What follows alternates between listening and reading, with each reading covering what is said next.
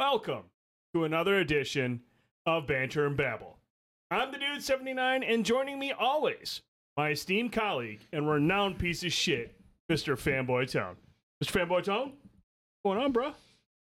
The nap time? Dude, I don't know. Apparently, like, seriously, man, we were just about to go live, and I was like, hey, man, our mics aren't registering, so I don't know how we sound, if we sound okay, or they sound a little funky, but, like, everything is just acting a fool right now. So, not really sure how the audio levels are going to sound tonight. Hopefully, they sound okay. Sounds good, Trick. Appreciate it. Yeah, just some weird shenanigans going on. I'm gonna guess probably semen.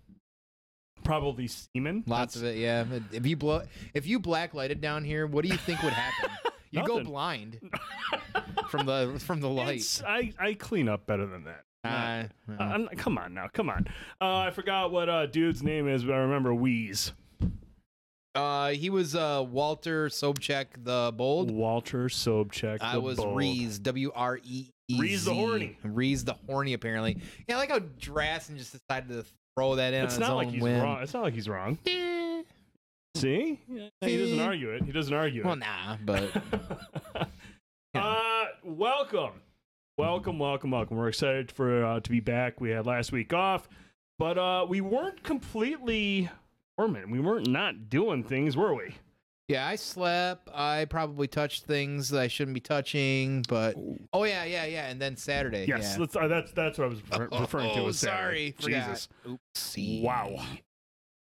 But Tone, Yeah. let everyone know what did we do on Saturday, man? Well, last Saturday was the one shot that we did at 7 p.m. with Drassen and Seven Dungeons. Of course, Grayson was involved. We, of course, had the notorious other, we kind of call him the East Coast piece of shit, King Cuddles.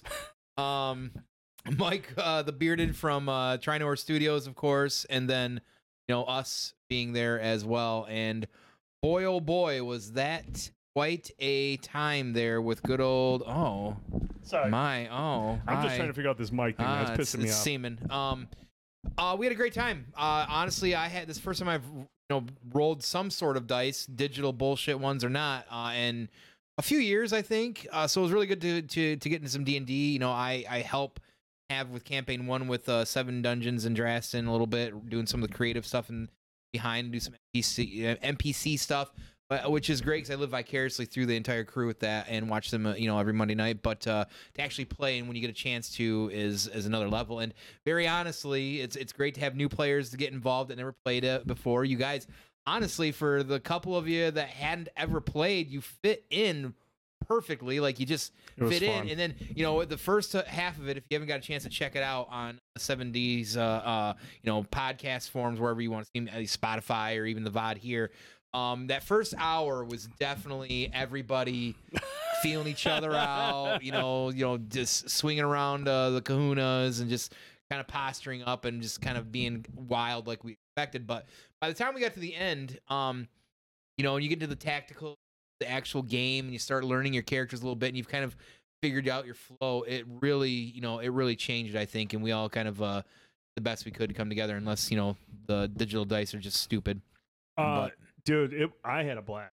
Yeah, it's fun. I had never done a D&D session like this before. I was nervous going in. And yeah, like in the tavern was a lot of improv and a lot, like you said, everyone kind of getting a feel for each other's characters and how everyone's going to approach their characters. But once we got out into the field and we were actually on mission and doing what we're supposed to do, I got to see a lot of what goes into it. I mean, it's like I said, it's one thing to watch Drassen stream or listen to it, however you check out Seven Dungeons, but to be a part of it, it's a completely different experience. Like when you're actually trying to solve the puzzle, I mean, you're not just like watching people, so like you're actually trying to you're like, fuck man, we need to figure this shit out to move forward. It's not like I'm watching it, the group that can't figure anything out, I can just go do something else.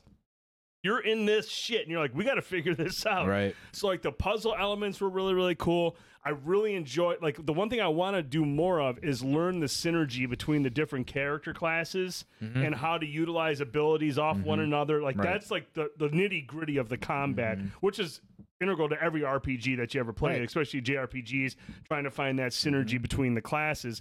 I thought that part of it was super compelling and interesting. And like I was talking about at the end of the stream, I want to go back and rebuild my character and really get into the stats once you play, for it more. absolutely, yeah. Once you play, you kind of get that. That's and you can make 6 characters on D&D Beyond. You could literally just fuck off on lunchtime someday and just make a character and fuck around with powers and research. Like, that's a big piece of it. The research that you kind of almost have to do, because D&D Beyond sometimes gives you enough what you need to know to play, but never enough to dive into like what your character powers can really do. That's where you read and kind of figure that out with people. Yeah, no, it was a great learning experience. And even then, like, again, watching is one thing, but to be involved and see just how much work it is on Drastin's side of the fence. Mm-hmm. I mean, like, it's one thing for us to be sitting there fucking around as the party members and dicking around stuff. Like, he's got to like organize this thing and keep us on task, and that's no easy feat with us. He was exhausted by the time we were done around 11:30, and he looked like he was exhausted. Done. He was mentally over dealing with our bullshit. Yeah, it's definitely a lot. Like, when he's doing like prepping for the normal main campaigns and stuff like that, there's a lot of work goes into it. He's known his players and his characters for a while, but when you throw a band of misfits like us together and and completely just act like fools, I mean, he had his hands tied. And honestly, I assumed that guys like you, Cuddles, just from some of the games you play, and Cuddles does GTRP, I'm like, these guys are probably going to sink right into it really well, and you guys really did. But I keep saying it, like, that Mike was a surprise for me. I didn't expect him to have a voice. He had the voice. He came down for a voice and had that. And I knew he was a D&D fan, hasn't played in a while, and he was really excited to, and just he was the one that really surprised me. He was ready. I felt like he was probably the most prepared out of a lot of us. And the thing that I liked about his character is he was the most eldest of characters. Like, he was the oldest character, but that also, he kind of took on the role. Like, he constantly was the one that kind of got us back on track or got us moving forward. Yeah. Like, we're all kind of like running around, fucking doing whatever. Yeah. He's like, all right, guys, let's keep going. Yeah. Well, a couple of you, not all of us. Don't bring me into your bullshit. All of you were a piece of shit at the tavern. It was unbelievable. You shit your pants in the tavern. I shit my pants in the bed. Not in the, I took my pants off in the tavern. There's a difference. Yeah, it was good. That was a great time. But like, yeah, dude, it was a lot of fun, and I told you I drank like I think 11 or 12 beers through that whole thing. Yeah, that picture wasn't a joke. No, I sent him the aftermath of what happened, and like the next day I was just like, and that's actually a really good segue, because now that we got everybody here, we want. Is this an intervention? Yeah.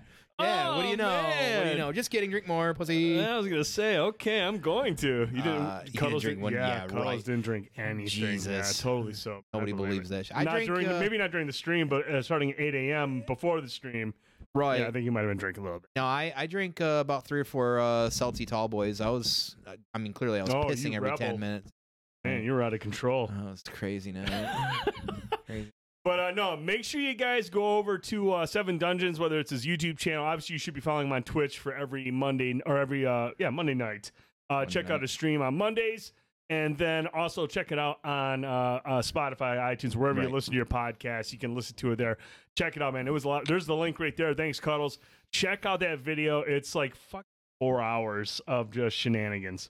That first hour is pretty fucking crazy. Yeah, it's a lot of fun. And I recommend, if it's something that you've ever been interested in, if you get an opportunity to do a one-shot, or if you're at the Midland Mall Comic-Con next March, you can do a one-shot with Drastin and Grayson running those things. Yes, and, honestly, like, I know a lot of people in our communities, between Cuddles community, Drastin's, our community, a lot of people were like, man, you guys got to do this again. So it's going to be a lot of work for Seven Dungeons to plan some stuff here in the future, for very many months. He's got the new campaign starting potentially next week. We're pretty sure it is. But we want to do it. Yes, we want to do a B&B community one shot as well too. We'll get Drastin involved. We want to do one. I know Cuddles' community is going to have one done as well too.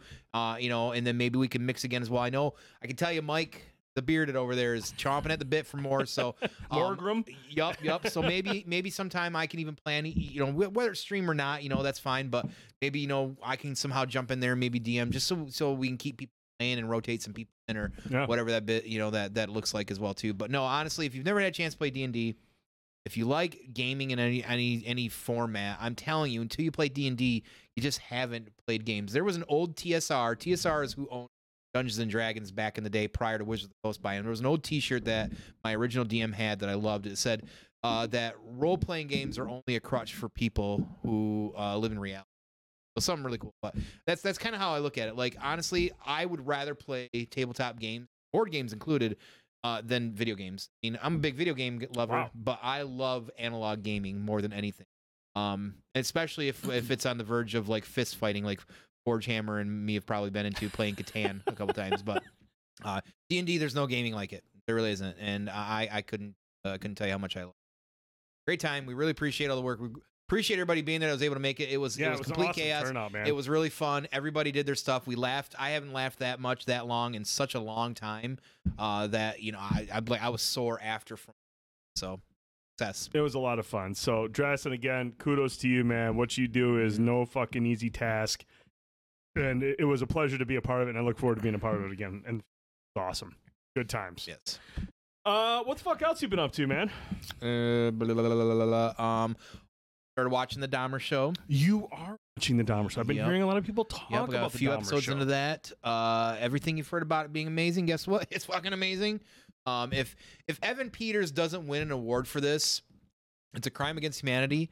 Many people, and myself included, who started watching him many years ago on American Horror Story, my dude can act, and he can act really good. And if this doesn't show the kind of range that he's got, it's a travesty somewhere. My dude knocking out of the park. Like, and it's clearly a dark tale, a dark story. Some of us are old enough to remember that. I mean, I remember very vividly that entire thing in the early 90s.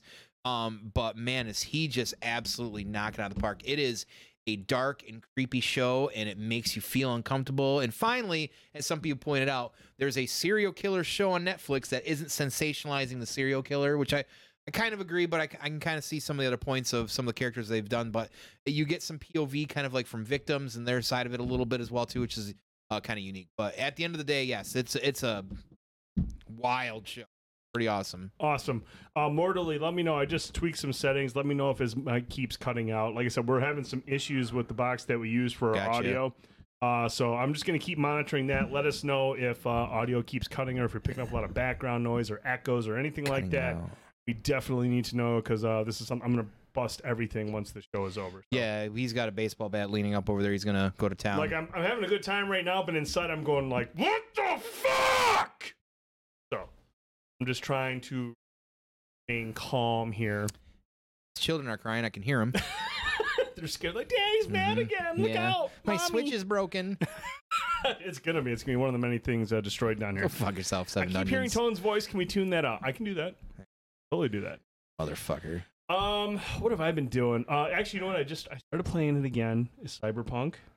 Oh. I started messing around with that again. You know what, dude? I've come to the point to I just come to expect conclusion? the game is not is just never going to be in a fine. Never gonna meet your expectations. It's never going to meet a consumer's really. expectations. Yeah, let's be honest here. Yeah. It is. It's. I know they've put out a bunch of patches. There are just still a lot of like technical issues that continue to pop up. I haven't had it crash yet, but I have had it go through. Just a lot of weird anomalies are happening still, and it is kind of disappointing. But yeah, I'm back into it, kind of exploring the story that I left off. And it's funny because I saw an article come out. One of the developers is like super hyped right now because there's like millions of people playing this game again because of Edge Runners, the anime show that dropped on Netflix. I did see that listed. That show is generating a lot of buzz. A lot apparently of people are show's really good. Right? It's supposed to be very, very good, and apparently it has like pushed a lot of people to get back into the game. I've been edging all night. I believe it. Big whoop. But no, there's a lot of buzz behind this. I need to game. watch that. A lot of people are saying it is really, really good show. No, I love the game. You're a I'm one of the fan. few that enjoyed it. I really You're enjoyed simp, it. you know. I've got some issues with it. Don't get me wrong, but man, what an immersive fucking city for the most part. For the most part. I'll pick up Cyberflop in 2077 when it's properly fixed. Good luck. Wow, Blanco. Real edgy though. That's cool. Wow. Really edge runnery of you. Yeah. See what I did there? I said, Clever. Wow. Yeah. You came with your A game tonight. what else I've been doing? Oh, actually, I got my Steam Deck about a week and a half ago. I know. Dude, that thing is actually an impressive little piece of equipment. I wish I had the money. It is a really, really nice little piece of equipment, man. I've been sitting there playing Final Fantasy VII Remake on it. That's and fucking wild. I can get a good, if I let that thing run at, I think it's 900p at 60 frames, I can get about 2.5 hours off my battery, which is more than enough for like when I'm on the go for mobile. Like if I take it to work with me and on my breaks and my lunch, that's 2 hours and I can play. It is really, really good on there. You buy a Steam Deck for, no, I didn't buy, I already had Final Fantasy 7. Chat, you heard the man. Let's get Tone money for a Steam Deck. There you go. Patreon is up. It's not just for booze. It's for Tone's Steam Deck. I kiss you. I kiss you. Dude is like, fuck you, Steam library. Nah, man, I got a bunch of games in there actually that I downloaded onto it. I did Final Fantasy 7. I got a Splitgate on there. I tried that out. Runs pretty good. Did you download Shower with Your Dad Simulator? I did. Actually, Good. I just go over to my dad's. I don't need. What? Wow. Guys, that's why I can't. and you ain't been respond to watching House of everything. Dragon. Weird. I thought the donuts went to buying him new socks. Nah, man, you just flip them inside we out. found out we were burning through the money too fast. Yeah, the holes yeah. in the socks were just yeah, the socks, way too the consistent. socks in this area look like Swiss cheese. Sorry. They smell like Munster cheese. Though. It's weird. Yeah, Gouda. Dude, I'm a big fan of cheese. Yeah, it's good stuff, man. Gouda cheese is good. But yeah, Swiss cheese socks that smell like Munster cheese. How bizarre. How bizarre. Let's see. What else? I'm trying to think what else I've been up to, man. I've been trying to be a good boy. Let's see. Well, don't blacklight it. Oh, will you Tell you that. Will you stop with the black light thing? No. I squeegee everything up. Ew. I'm trying to think, man. We're drinking our OCP.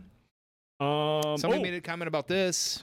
That thing, that's a fucking weird He drink, said, man. "Yeah, Cuddle says he thought it sucks. I don't mind it." But I mean, I took a drink of it, and it's called, what is it? Coke Dream World. Dream World. Dream It's World, I don't see, know. when I took a drink of it, it tasted like they had just like squeezed a bunch of different syrups in it and shook it up. And kinda like, there you go. does. It kinda It's does. like a mixture of Coke, Dr. Pepper, Coke Zero, and maybe like Diet Coke, and it's all just mixed in. And some you're just ginger like, ale. okay, that's good, I guess. Whatever. It seems really lazy. It tastes like a lazy Coke. Just like this is a contraption that they tried, and it just Yeah. kind of mid. Tried to get an 8-ball and it was just a bunch of fucking drywall. I know what you haven't been doing. I don't get it. I don't know where Cuddles is going with that. Pepsi is better than Coke. Forge will agree with you, and I'm actually kind of I lean more Coke or Pepsi as well too. You know, Grew up on unless Pepsi. you know the But only thing that'll take fountain it is Coke. the McDonald's fountain Coke. McDonald's will fountain trump Coke. everything. Jimmy John's fountain Coke. I actually one of the few also I put up against the Coke at McDonald's. Really, Jimmy John's? Jimmy John's fountain Coke. I like Jimmy John's. Yeah, Jimmy John's fountain Coke's pretty top tier. Really, I was not aware of this. Interesting. Mhm. Trying to think what else. Up to. I not a whole lot, I suppose. I don't know. I think You're still a piece of shit. I'm definitely I'm never gonna stop being. I would hope not. Let's be honest with Pepsi. I'm trying to think. We're going to see Sleep right tomorrow, here, or yeah. Smile tomorrow We night. are seeing Smile tomorrow night. We got our tickets for that. I don't know who's going to put their pee-pee in the popcorn first, but probably me. I am excited to see this movie just because of the viral marketing they did this week. That's pretty wild. I thought that was amazing. Okay, you guys are cutting out more. Dude, I don't know what's going on with our audio box here, but it is taking a dump apparently. And yeah, I'm Can trying you see to. it on the? Is it showing you that? How am I sounding now? I have it like Smile. almost maxed out now. It's going to draw in so much audio. I really have no idea what's going on with this We thing. apologize, guys. So you know what? Let's just get to the next topic before this thing just takes a dump. Because Before it apparently takes a dump, it's yes. on its way out, which Let's is fucking sweet. Kick it off. Keep us posted. Keep us posted. It's audio. not bad. It's just annoying because like as soon as like right before we went live, we were like, oh hey, let's do a mic check, Which we normally which do. we normally do, and then all of a sudden it was just like, oh, this isn't right. Right. So something is amiss. It wouldn't be a banter and babble if there wasn't duct taping and technical issues. Yeah, I know. It's usually a shit show. Oh shoot, cool. No. What? Oh, Oh, shit. Blanco, you better not be joking Don't be right now. joke. That's Don't. Yeah, not a let's cool let's joke. keep that real, man. Can anyone else confirm that Coolio passed away? Oh, We've got no. multiple confirmation. Oh, Coolio? no, that's random. Well, he had to be like high 50s, mid 50s, something like that. Right? Ah, dude. 59, there you go. Didn't even make decision. Damn. These guys, come on, man. They gotta stop dying. Shit. Right. Oh, wow. Well, I mean, we're getting to that point. I mean, the crazy digital age when you get through the 80s and the 90s and stuff like that, like a lot of these people are just everybody's connected to, you know? He never thought he'd make it to 24. That's true. So he made it to 59. God damn it. True. Wasn't that in a song or something? Yeah, it was. He goes, it's in Gangsta's Paradise. Yeah, it's in Gangsta's Paradise. God damn it, Cuddles. He never thought he'd make it to 24. Man, hey, you know what? Back to Coolio, man. I'm 23 now, but will I live to see 24? I don't know. Come along and ride on a He's in paradise now. Yeah, he is, man. Slide, slip, slide. God, Coolio was so fucking... Man, damn, 59. You know, he was not a fan of Amish Paradise at first. Well, Amish Paradise? Yeah, he wasn't a fan. Is that a Weird Al? I think something like somebody asked him about it or like he could do it. He's like, what the fuck? Hell no, or something like that. I ain't got nothing. I ain't got no time for that. Well, hey, no, seriously, respect to Coolio. He was fucking awesome, and he was just an awesome personality. Whenever they do interviews with him, he was just a cool cat. Well, he's Coolio. He is Coolio. He was Coolio. Well, I mean, he is Coolio. He'll always be Coolio. He'll always be Coolio. He'll always be cool. All right, Tone, let's move on to our first topic. It's a movie review. We were going to do 2 movie reviews, but we only have 1 movie review because I couldn't get my shit together. But it's only 1 movie we need to talk about. 1 movie to rule them all. See what I did there? Clever. Tone, this was something you were excited for personally because you've always been a Kevin Smith fan. You've always loved his movies. Mm-hmm. Obviously, Clerks, when it came out back in '94, was just a monster hit, a masterpiece, if you will, of an independent film. And it still holds up today. It is fucking hilarious. Yeah. It's got some of the best dialogue in a movie, the best writing for characters, and some of the conversations that they have are like right up there with Tarantino level writing. Like it's just that good. And yeah, dude, it's unfortunate about Coolio. I'm sorry, Lazarus Demon. Yeah, I'm telling you, Coolio did all that stuff. But dude, I want to get your thoughts. You're obviously the Kevin Smith guy, and you love Clerks. And this was an interesting movie, man, because we knew what to expect, but there were things we got that we didn't expect that we really appreciated. Wow. Yeah. Wow. Like. It's funny because like I always go back and I think I'll vividly remember the day that we rented this on VHS and watched this, and I remember putting it in for the first time, instantly hearing the music was like, whoa, the music, but being in black and white, and I'm like, what the fuck, right? But by the time you're done the movie, your first watch, you're split in half from laughing so hard, and you know the black and white don't matter, and it makes sense now too when you realize that it's the thought process coming through like a security camera or whatever, right? But I ever since that first time, and then of course seeing Mallrats as the follow-up, which I know is usually controversial for a lot of people, but I could talk about that all day. That's still my favorite of his movies, is Mallrats. Yeah. Yep. Just completely hooked into anything View Askew, the Jersey series, the View Askew-averse, or whatever you want to call them. There's a lot of monikers I feel like for him at this point as well too, and just Kevin Smith growing up. Just always somebody for me as a director and a writer that was just, you know, I felt like a lot of the things that he did and write and a lot of the humor was just either it was like this great intelligent humor or it was pee pee poo poo poo like toilet humor as well too, which I love all of them on the spectrum, and he always just hits the check boxes for me. So like for me, I like just very integrated into that, and me, he can kind of never do wrong, and I know I'm kind of biased on that fact as well too. Even the bad stuff that he's done, I'm still like, well, there's a lot of shit that's worse. Other than Cop Out, what else is considered as bad stuff? I know like Jersey Girl sometimes gets some hate, and what was the other one? I can't think of its name. Can't think of the other name of the other one as well too. But I know people are hit or miss. I feel like sometimes on Tusk as well too. But that seems like Tusk has a bit of a cult following. It does at this point. though. Yeah, it does though. But you know, I honestly like going into this like Clerks 2 when that came out. You know, I feel like a lot of the fan base was still kind of in this like. Well, great. It's more like Jay and Silent Bob-ish, like Strikes Back, and less like Clerks, right? Mm-hmm. So it was definitely leaning more kind of in that humor as well, too, which I had no problem with because guess what? I love Clerks, too. So when this was coming out, we didn't really know where it was going to go with it. And I got to tell you, at the end of the day here, that we did a lot of laughing initially, first of all, as well too. There's a lot of good laughs in here, and you know all the characters come back. I mean, they bring characters back from Clerks 1. That's one of the things I love about this Marilyn movie. And Scott, like you know, Scott plays the Chewy's gum guy. Marilyn plays Veronica, characters that haven't been in this series literally since Clerks. Yep. You know, and just wild to see that happen, and so exciting to see that happen as well too.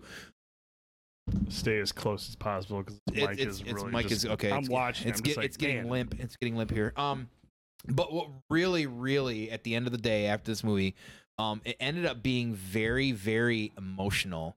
Yes. And I got to tell you, I did not expect. Yes, Dogma and Chasing Amy, fucking brilliant as well too. Chasing Amy was really good. Yeah, Dogma is great. I did not expect this movie to make me feel emotional. It really made you face kind of your mortality. We knew this movie was going to be meta. We knew. We saw that from the trailers. This movie was going to be meta. It was Randall filming basically Clerks as Clerks, right? Yep. And what we didn't see was like the realities of just life and getting older and facing those issues and things that you just guess what? We're at that point in our life now. And Kevin inspired some of himself. I mean, he almost died of a heart attack 5 some years ago now, and he's changed his complete lifestyle. Look how small he is now. He eats. He's a vegan now. Yep. And everything. He faced mortality. That heart attack, and like almost didn't. And he could have been just like a lot of people that do that point. He could have said, "Well, I'm just gonna keep doing it." He changed his entire life around. He looked at the Reaper and said, "No, I'm not right now." So that was kind of peppered in here. So it was kind of like this perspective from his life as well too. But what it did that really surprised me is that it connected to long-term hardcore fans and made all of us also really question mortality and life in general and like where we at and how we face those kind of things. And I was sending you messages on the way home too because my brain wouldn't stop about that. I very honestly, like, it was emotional to watch this movie, and I was surprised for that. And I'm thankful for that because I feel like that kind of unexpectedness makes it much more of a gem in that sense. Yes. Is this a movie that everybody could watch if you've seen the others? It surely is. Will everybody have that kind of tie-in? I don't think so. I think this was made for the fans. I think if you were to go into this without seeing the other two, you wouldn't even appreciate much of it at all. Right, for sure. But I'm even saying, like, even if you've seen the others and you're not like a super fan, it still might not stick on the landing for you. For me, I would say that if you're not a fan of the first two, this isn't going to change your mind. Sure. Yeah. I certainly, like I said, I am completely like, it left me really, it definitely, to quote Gil Hicks from Mallrats, it was like a jackhammer. I mean, sure, when you go in there, it's one thing, but when you're done, you're not the same. Right. You're not the same, I wasn't the same after seeing the movie, and that's rare when that can kind of happen, when you can kind of just sit back and go like, because what it did is me as a fan, as somebody who's been into, like, I mean, Jesus Christ, that's fucking 94, 95, 20 some years of being a fan of this series. Yep. And then sitting back on the drive home going, Jesus, like, like, fuck, like, it made me think, it made me look at my life and blink in some ways as well too. I mean, sometimes that's hard to fucking do when when you're forced to face your own mortality and reality and things in that way too. And man, I don't know who else could really do that. I mean, I'm sure there are people that could write like that, but like, to be invested with these characters for a long time and actually have that happen and that like that in what you expect just to be a normal comedy. I mean, look, Clerks 1 and 2, you can say there's some dick and fart jokes, and there are, but for the most part, but they're funny, and sometimes you can say it's juvenile, and it is, but to me, that's funny. I think that shit is hilarious. Mm-hmm. But yeah, the way they took this movie and they took all the types of humor that made the first two so good, but then still infuse like this emotional depth to give these characters just one last hurrah to really flesh them out. And I'm not gonna lie, man, like, look, the guys that play, I can't, what's their names in real life? O'Halloran. Brian O'Halloran and Randall's real name slips me. Shit. But these guys are not like Oscar-winning actors, okay? But I will say this, man, they really give it their all in this movie. Like, it's like you can tell they are working every scene, and when it does get emotional, it feels genuine. Like, you can tell they love these characters because they're pouring it out on screen. Mm-hmm. This is the one time. This is probably going to be their last. Jeff Anderson. Thanks. This is probably going to be the last Clerks movie. I think this is a way that you just tie a bow around it, nice and neat, and be done with it. Mm-hmm. And Kevin Smith gets the most out of O'Halloran and Anderson in this movie. Like, they're really, really good. And again, these guys aren't going to win Oscars, but they do a great job in this movie, and everyone else around them is really, really good. You can just tell everyone is very passionate about these characters, about this story. And I mean, like you said, it's really difficult to convey that. But I think, Kevin Smith, he knows how much these characters mean to the fans. Yeah. And he didn't want to just make it another Clerks movie. It is another Clerks movie, but there's just more to this one, more thought-provoking stuff. There's some substance. There's a ton of substance, more substance than the first two movies combined. Yeah, it's like I said, I did not expect it. And Jeff was originally he was kind of done. And I know I think him and Kev had like some sort of beef. There was something, but he was kind of done. He wasn't looking to play Randall again. And I remember sometime last year, I feel like there was something about Kevin basically flying out to Jeff and trying to squash whatever beef there was, whatever was going on, and said, hey, I've got this. We want to do this, and you, of course, need to be involved. And I'm guessing because of the substance in it or whatever it was, Jeff decided to do it one last ride with it as well too. And I mean, you couldn't. First of all, you wouldn't be able to do a Clerks without Randall. I mean, Randall. I mean, clearly, but I got to tell you, like, I am just even sitting here talking about it, I'm like, I'm really excited to watch it again because I feel like I don't know, I just feel like that we always like those rewatches anyways. Yep. And I think it's less about trying to find Easter eggs this time and less about the jokes, but just more of just to be like, just to feel that again, like just because you want to kind of like take it in and go, like, man, like this is it's in a way, it's kind of an opus. It's really weird to kind of say that, but it kind of is. It's kind of shutting the chapter on Clerks. And I don't know if it's going to, I'm sure it's not going to shut the door on Jay and Silent Bob. Those characters are, I would hope not. They've got their own thing anyways, but man, Brian O'Halloran, even honestly, both of them, they've had some really crazy moments that you've never really seen these characters have, and like you said, they were fully invested, and they brought their A game. They fucking crushed it, and it's a good movie. Like I said, if you're not a fan of Clerks, this movie isn't going to change your mind. But if you're a fan of Clerks and these characters, you're gonna feel just how much Kevin Smith loves these characters. You're gonna feel how much these actors and actresses, they enjoy playing these characters and how much they mean to them. And it just all comes through well. I mean, it's got that Kevin Smith humor, love it or hate it.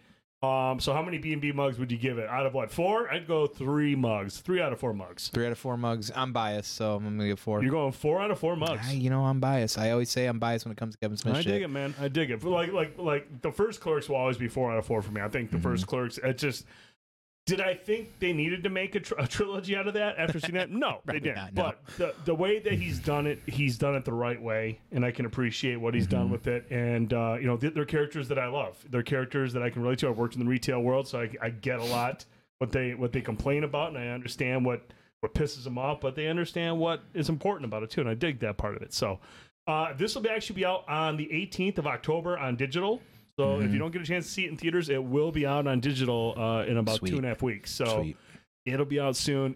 If you're a fan of Clerks, you're a fan of the movies, you're a fan of Kevin Smith, it's definitely one of his better movies. The last thing I'll say about it that was really wild. I mean, they brought back some main characters from the old movies. Yes, they brought back almost every single fucking person, customer, as a person, as a character.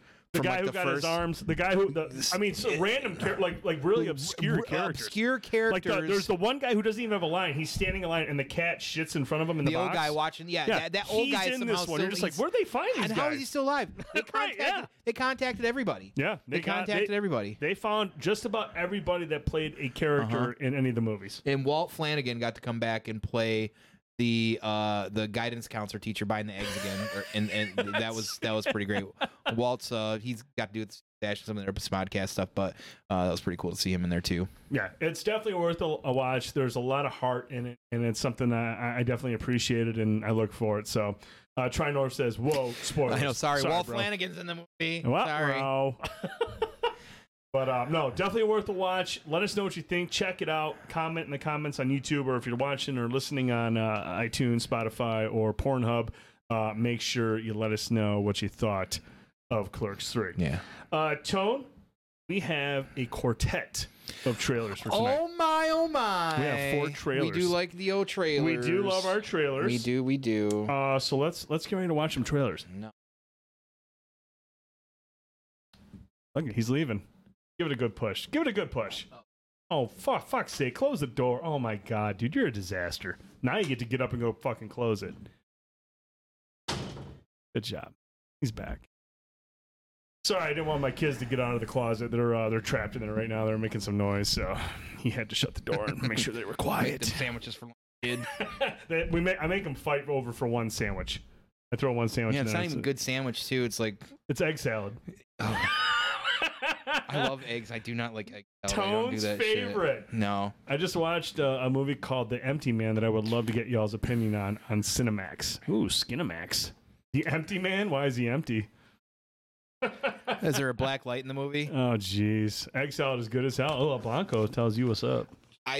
Man, I love sandwiches, but I just can't do the egg salad. You really I don't like know egg salad? And I love deviled eggs. You know, maybe it's something that maybe part of the problem is because I've always had it on bread. I feel like if it was like done on like a special, like a ciabatta or something, maybe like a toasted ciabatta, that might be a little bit different. Yeah. I'm not opposed to trying it. I just haven't tried it in like a long time because I just can't get into it. Okay. All right. Well, Tone, we have, like I said, we have 4 trailers, and they're all good ones. They're really, it was a good week for trailers. There is one show coming to HBO Max that I know you and I are very excited for. We got to see a little bit of a snippet last month when HBO did like a sizzle reel of their upcoming shows, and they closed out that trailer with a little sneak peek at The Last of Us. Earlier this week was The Last of Us Day on Monday, and HBO and PlayStation said, fuck it, let's run a teaser. Let's run our first official teaser for The Last of Us. Let's check it out.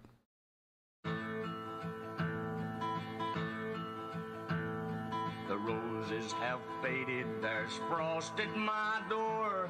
The birds in the morning don't sing anymore. The grass in the valley is starting to die, and out in the darkness the whippoorwills cry. The darkness is falling, the sky has turned gray. A hound in the distance is starting to fade.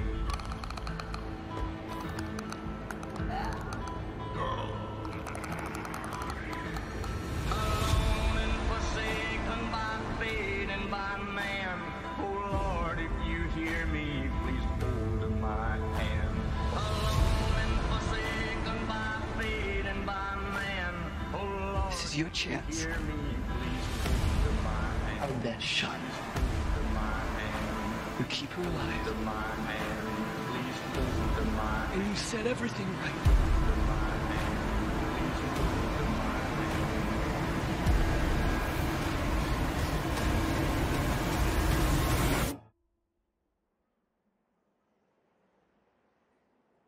Save who you can save. Oh, please understand.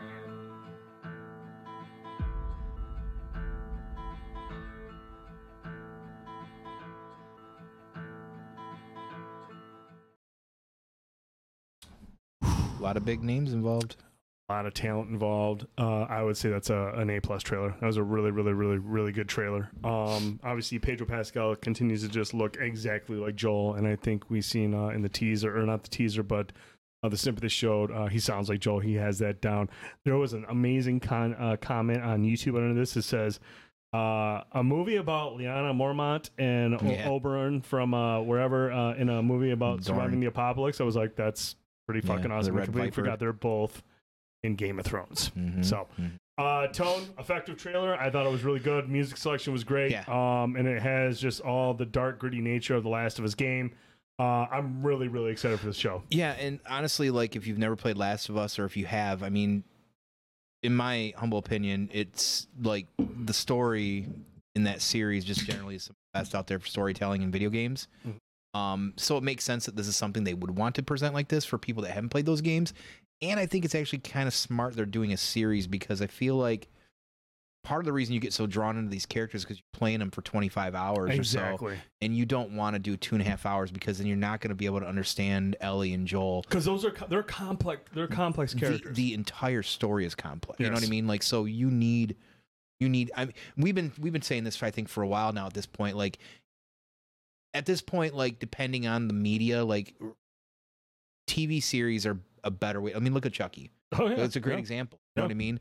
being able to pull through and give more content and give more time to develop these characters. And this is a big take that Sony's. I mean, let's be honest. Their movies, in my opinion, they're not hitting the marks. I mean, you got Matt Smith being campy in front of a mirror as a vampire, when he's clearly a much better actor than that. And then you've got something like this where you're looking at it and going, "Holy shit!" Mm-hmm. And like you mentioned before, HBO typically does not fuck around with their shows. They're not going to sit there and just let Sony come in and kind of like do their thing. HBO takes their shows very seriously, the quality of them, and you don't bring in Craig Mazin from Chernobyl to just let Sony do what they want and run roughshod on production. So this is it's gonna be there. Now here's the thing, dude. Obviously we've talked about the story of The Last of Us, and it's an impactful story. It's a complicated story, right? And it's a well told story. Whenever we see the adaptations go from video game to big screen, in movie form, there's always certain liberties that are taken. And we've seen with Halo when you can go too crazy with those liberties. You look at, Halo and what they did with Master Chief. We did hear from Troy Baker, who actually does have a part in this show, which is crazy. Him and Ashley Johnson both have characters in this show. He mentioned that, a lot of stuff is familiar. There's also some different stuff in this show, but he's very proud of what it is.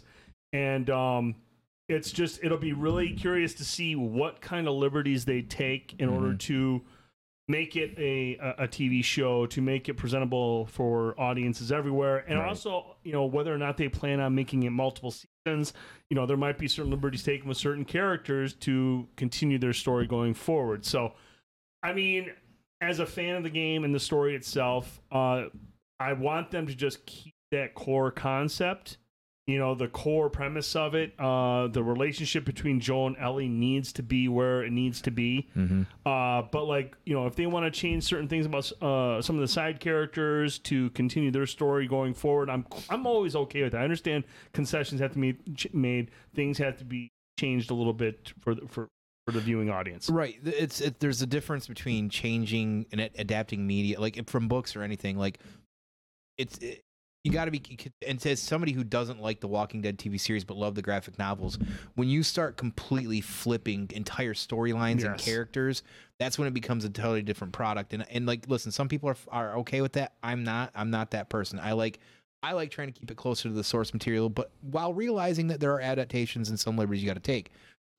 If it doesn't overly affect a character, like, I don't know, Master Chief not wearing a helmet, a character who's supposed to be stoic and not seen all the time, or, again, Walking Dead, they like a certain character or two died so fast. It's like that character was around for a long time, like things in that nature. But it's something you got to be careful of. Now, if they do some tweaks, do some things that you're saying, that's fine. If the core of the story and the connection of the characters are still there, it can still be told as a great story. You just have to realize that, hey, there's some things that we had to change for whatever reason it is. But yeah, you got to be careful because you never want to get in the spot. And this is where I always take it. And I've said this many times. You can't alienate the core fans because this series wouldn't happen if the game wasn't popular and didn't sell. That's the thing. You want to bring people in, so I get the casualness and the adaptations, but when you make it an entirely different product and forget about the people that got you to that point, that's when I have a big problem with that. Listen, I know, like, I'm one of these people. You will not catch me buying The Last of Us that just came out on PS5. I don't agree with it, and we don't have to have that conversation now. I don't care about it. I know people did, and that's perfectly fine. I have no need or want. I've played through the game. I don't need a third version of it. That said, I know why they released it. It's a good time. Get ready for this as well too. It sounds crazy, but there are people who have never played that game. And there are people that never played that game. But at the same time, like for me, like, I'm good on that. I understand people want to check it and check out the graphics and look great. That's great. But this series really has some of the best storytelling in video games. Period. Like, it's dark and it's gripping. And if it doesn't make you feel something when you play these games, then you're a heartless bastard, I guess. But I mean, I'll tell you right now, I did buy that remake, and I actually powered through it the first weekend. But the reason I do it is because I really do love the characters. I love the story, and I'll just continue to play it. If they want to make iteration upon iteration to make it look better and run better, I don't give a shit. I am there for the story. Like, that story is still, to this day, I've beaten that game like 7 or 8 times. It is such a good game. Like, everything about that game is just so good. And I'm just a big fan of it. And so Jay Hill, I think he said it best on it. He goes, the main story needs to be the same, but they can change character arcs. I'm cool with that. Like, not all the characters, like Joe and Ellie, I think those have to be as close as possible. But the story itself is what makes it such a complicated tale because of morals and what have you. Those things have to be intact in order for it to be an impactful story. You change those things out of it, it doesn't have the impact, and all of a sudden you've alienated the fan base. But not only the fan base, but the source material itself. I mean, you want to keep certain elements there. The one thing, we still have not found out yet who is playing. Yeah, we don't know. And David is a fucked up character from that game, and we still don't know. Now, I'm also a huge fan of Nick Offerman playing Bill. I mean, that out of all the casting, I love Pedro Pascal. I know you're a little iffy on Ramsey playing Ellie. We'll have to see how that works out.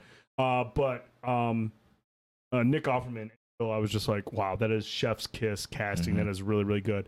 I will be curious to see who they do as David. We have not seen anything with David.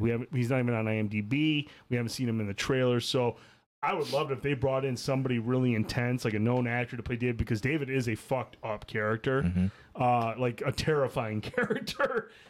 So I'll be curious to see what they do with that. Are they coming out with the third game? I don't know. I know right now they're still working on. They have one team over at Naughty Dog working on factions. They have another team working on an open world or like another online Last of Us game. And then there was there's rumors that Naughty Dog is also working on a sci-fi game. Both them and Sony Santa Monica are supposedly working on a sci-fi. I feel like they're going to IP. do another Uncharted before they do another Last of Us. I wouldn't be surprised if they handed off Uncharted to another developer within the PlayStation Studios, just because like they only have so many teams there, and they've done that before. Obviously, I think Sony Ben did Golden Abyss on the Vita. Yeah, it's a Vita, it's a different system, but they do trust their other studios to be able to handle an Uncharted game. I think Ben was also approached about another Uncharted game on either PS3 or PS4 at one point. But I mean, if they do revisit Uncharted, that'd be cool too. But I would like to, see Naughty Dog kind of like branch out and do something a little bit different, other than stick to their main two. I love Nathan Drake. Crash says, didn't people hate the second one? Yeah, they're called insecure dumbasses. Yeah, that's what that is. Yes, the 2 is a fucking masterpiece. 2 is just as 2. They make some bold choices on how they handle certain characters. But I just thought it was. I thought it was great. I thought the second one was really, really good. Yeah, I'm a super fan. I was blown away by that game. I think I like that actually some degrees more than the first, and that's probably controversial. But more about Naughty Cog, that would be Marcus Phoenix and Baird in swim trunks. So Jay Hill says, I watched dude play the second one. I thought it was great. Showed different sides of each person's story. Shows that depends on whose story you're paying attention to. Anyone can be the bad guy. That's the beauty of The Last of Us, is that gray area. Who's a good guy and who's a bad guy, and how do you discern between the two? It's all about their choices. And yeah, dude, I'm fucking hyped for the show. It looks awesome. Brian, you're right. But Tone, let's move on to our next trailer. This one dropped last week, and I know everyone's kind of a little iffy on M. Night Shyamalan, rightfully so. 50-50. But he's made some great movies, but he's also got a couple stinkers in there. And like not just kind of stinkers, like real shit movies that people are like, oh, what the fuck, he's lost his way. I'm still a fan. I think The Servant is still one of his best, is a great show. I think it's entering its final season, so I'll be curious to see how they wrap that up. But let's check out the trailer. Knock.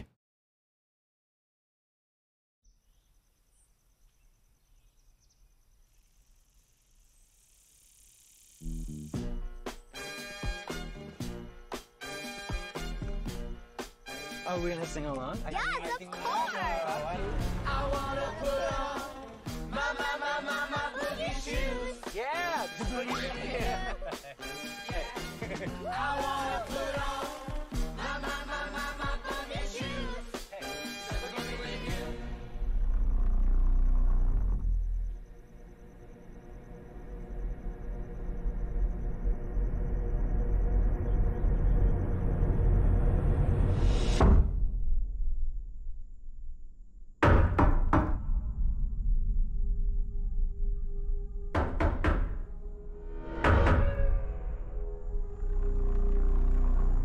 My name's Leonard. Well, it's nice to meet you, Will. I suppose I'm here to make friends with you. And your dad's too. But my heart is broken Why is it broken? because of what I have to do today.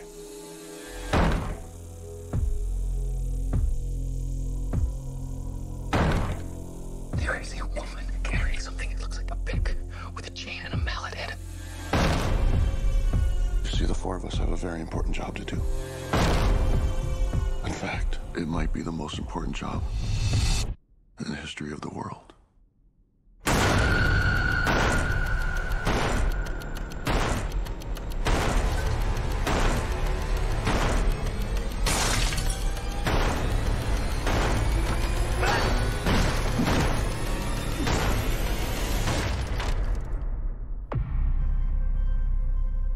We were called and are united by a common vision, which has now become a command that we cannot ignore.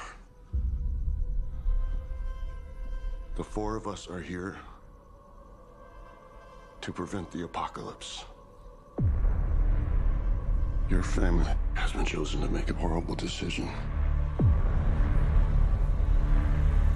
If you fail to choose, the world will end.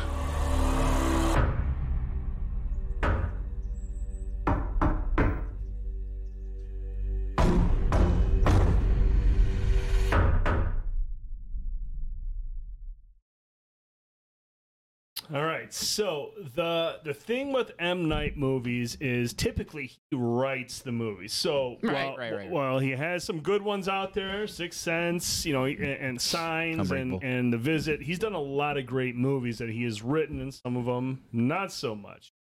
But this now, Tone, is not something he has written. This is actually based on a 2018 novel called The Cabin at the End of the World by Paul Tremblay, not to be confused with Ethan Tremblay, who Zach Galifianakis played in the movie with him and Robert Downey Jr. when they go on the road. Do you remember that movie? Yes. But he's Due called Date or Ethan something? Tremblay, or what's it called? Due Date. Due Date. Yeah, there you go. Yeah. That was a really funny movie. I actually thought Due Date. So this is based on it's an adaptation of a book, and what? Oh, jeez, he's a big guy, man. Dude's a big guy. He's a big dude. And I like how that's Rupert Grint over there from Harry Potter behind me. He is a M. Night guy. He's in The Servant. So obviously the stars Bautista, Rupert Grint, Ben Aldridge, Jonathan Groff, and Nikki Amuka Bird. I don't know anything about this book or this adaptation. All I know Neither is do I. this trailer is fucking creepy. I know a few people that are familiar with the book that are very excited about this. Oh, so- really? Yes. Oh, okay. So there are people that have read the book. There's some people out there that are very excited about this. So And now you were watching this because obviously it's a movie about the apocalypse coming, and they want this family to make a choice. And you looked at this and you were like, man, I wonder if thank God dude's mic cut out so we couldn't hear him praise Due Date. Come on, Crash. Don't have a shitty opinion about that too. But you are like, do you think these four people represent the? yeah, they're all wearing different colored shirts. They're different people and sizes. Mhm. I think that sends that could be death, war, famine, and pestilence. Interesting. Which one do you think Bautista is? Big kahunas. Big kahunas. Add to my list. Captain Planet. I mean, look, this it's an M. Night movie. There's going to be a twist, but it's a twist that's going to be tied to the book unless he is allowed to make changes to it. I'm going to see this, man. I even though he's made some stinkers in the past, I do appreciate M. Night's the work that has done well, and I do like the fact that he takes chances with his content. Sometimes it's a hit, sometimes it's a miss, but he definitely doesn't follow the trend. He does his own thing, and we'll have to see how this turns out. But I thought it was an effective trailer. It was really creepy, and yeah, man, when Bautista's walking in the woods, when I first saw the trailer, I was like, okay, that's Bautista. I thought it was a bear. It's an albino bear. It's a big guy walking Look through at the that. woods. Look at that. Look at that. So excited for this movie. The book is incredible. All right, so Brittany is a fan. There's one. Now, Brittany, the book itself, is it like horror? Is it a thriller? And is it good? You said the book is incredible, like without spoiling. But being spoilery and spoilering is the same. Sweet. I would say more thriller. Okay, I can get down with the thriller. I like that. Okay. Good. Okay. All Okay. right. Really quick for Cuddles, I want to do this. Fire. He did Captain Planet. He did Heart. Oh, Want to make sure he wasn't alone on that. That's all. that's stupid. But this comes out on February Oh, 3rd. that's good. 10 years ago, February 3rd, I've been like, uh-oh, it's not a good movie. Stephen King said that it was thought-provoking and terrifying. Oh, really? Well, when you get that kind of love, I mean, hey, when you hear from the master himself, the one.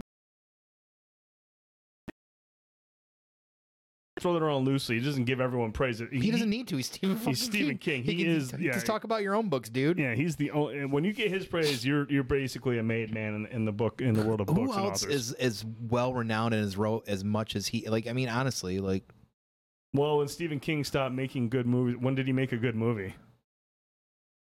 I think he directed one movie, and that was the one with Emilio Estevez, where the cars all come to life. Young Guns. No, what was that called, man? Christine? No, not it's a car come to life. No, it's one where all the pop machines come to life, and they all start killing Terminator. people. No, not Christine. Not Mighty Ducks. Maximum Overdrive. Maximum. Oh yeah. Maximum Overdrive. That thing was just a fucking god awful movie. But I think that's the only one he ever directed. But he obviously tried to make his. It is the dumbest thing ever. It is a terrible fucking movie, and it's so annoying because Nancy Cartwright, I think, or something Cartwright, who voices Bart Simpson, she's in it. Yeah. And whenever she talks, I'm like, all I hear is Bart Simpson. She That's has to great. stop talking. Eat my shorts. It's a really terrible movie, and if you get a chance to watch it, you really should. I was like, Emilio. All right, so now on to our third trailer. Tone, this is something you're really hyped for. Okay, I'm gonna take my pants off. Oh, thankfully. for fuck's sake. Oh yeah, Here we pee go. over. I bet, is this where I break out the black light underneath the table? Hey, you could go ahead. It's just gonna mix. I'm just gonna let you have the black light. You Here we go. fuck- Let's check out the trailer for Hellraiser.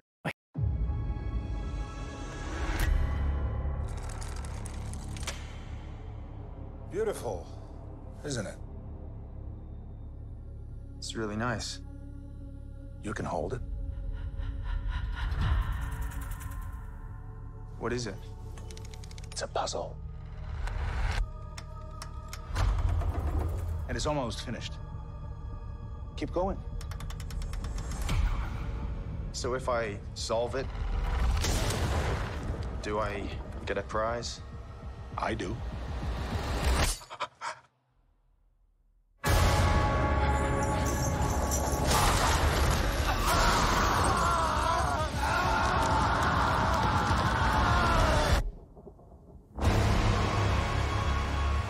What's your deal? It has 6 sides, 6 configurations. It opens up and it cuts you. And then they come to collect.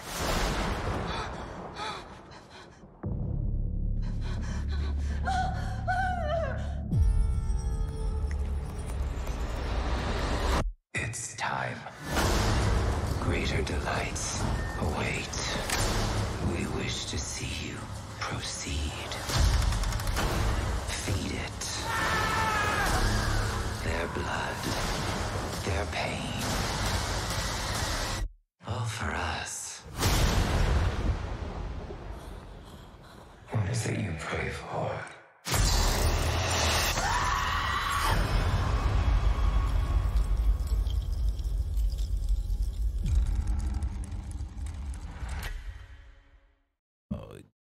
Tone, that comes out next Friday, I dude. am so fucking hyped. Next Friday, Hellraiser's hyped. dropping on Hulu. I thought this was a series. This is an actual movie.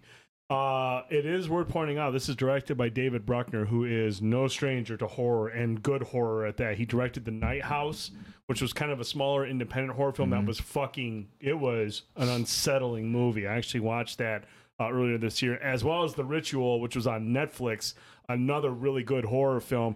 So David Bruckner is definitely familiar with the genre. He knows how to work within the genre. This is starring Jamie Clayton, which is interesting because obviously the character of Pinhead. Has typically been played by a man. And it's also starring Odessa Zion and Goran Vichiznik. So obviously not a whole lot of people that we know here, but it was a great movie. I agree with Cherry on that. The Ritual is a great movie. It is really, really good. And that's why I'm kind of excited about this now, because obviously the source material, Hellraiser, is a classic. A lot of people love it. There's a huge following with that. And now we're getting this. This is considered like a reboot or a remake, or how are they looking at this? This is like, I believe this is more like a remake. And I can tell you, as one of the few sickos that's actually probably in Hellraiser groups on Facebook, a lot of the majority of fans of the original are really into this. They're excited because it looks to be that they're gonna be even more closer to the source material, like the Hell Priest. A lot of the features, the more feminine voices, a lot of big pieces of the original character are, clearly going to be here as well too. So, yeah, it's really, really exciting. And like I said, everybody's really excited. It looks good, and man, I think I've got a feeling, man. Not very often do we get remakes that end up being good. That's not something that typically, it's better to stay in the reboot area and just kind of, start fresh from within that same universe. Cuddle says, do we need to get mad that they changed Pinhead, trying to keep up with the culture? So Jamie is trans, and that is actually also another big reason why the community is really excited about it, because, again, you got to keep in mind from the source material, when the Hell Priest is really described as kind of like a feminine voice, different, kind of some feminine features and things like that. So this kind of actually is more in line with the source material, and which is why everybody's that's fucking excited. Sweet. And so you can always tell who the fans of the source material are, because anyone who's like, "Oh, that's bullshit, they gotta go," it's like, well, clearly you don't know the source material, so you're stupid. So you're not only are you ignorant, you just proven that you're not really a fan. Yeah, the few people in these Facebook groups, when a couple of those people come out, it's funny to watch how that breaks down. But yeah, no, this looks great. This looks dark. I mean, Hellraiser doesn't, I feel like, get enough love. It definitely doesn't. It doesn't, but very honestly, it's not had the best track record. Now, there are people out there that don't mind all the movies, but some of them are a little questionable. So yeah, I'm hyped for this, dude. Obviously, next week is hot, dude. We got some hot horror stuff going on next week. We obviously have Hellraiser on Friday. Chucky season 2 begins on Wednesday. So I don't know. We'll have to get on the phone with USA and Sci-Fi and be like, hey, what the fuck? Banter and Babbles on Wednesday nights. We're going to need you to move. They didn't get the memo. I emailed to them Thursday. Well, you know what? It's I'm sure it didn't go to the trash folder or the spam folder, so we'll send another round of emails and say, hey, look, you're fucking with the #1 show in Saginaw Township on Twitch. So, don't want to lock horns with us. No. Not with our legal department. No, yeah. This guy. He's our legal department. I like socks with Swiss cheese holes. Legal department. Holy Socks and law firm. That's what it's called. Holy Socks. Holy smokes, Batman. Thought it was like, oh. All right. So now this last set of trailers. Holy shit. Out of left field yesterday. Holy shit. And one more dropped today. And holy shit. Yeah. Both of them are holy shit trailers. And it's, these are trailers that I think a lot of people have been kind of, now it's not a trailer, more of an announcement, but equally as exciting. Let's hear what Ryan Reynolds had to say, Tone. Hey, everyone. We're extremely sad to have missed D23, but we've been working very hard on the next Deadpool film for a good long while now. I've had to really search my soul on this one. His first appearance in the MCU obviously needs to feel special. We need to stay true to the character, find new depth, new motivation, new meaning. Every Deadpool needs to stand out and stand apart. It's been an incredible challenge that has forced me to reach down deep inside, and I have nothing. Yeah, just completely empty up here. And terrifying. But we did have one idea. Hey, Hugh, you want to play Wolverine one more time? Yeah, sure, Ryan.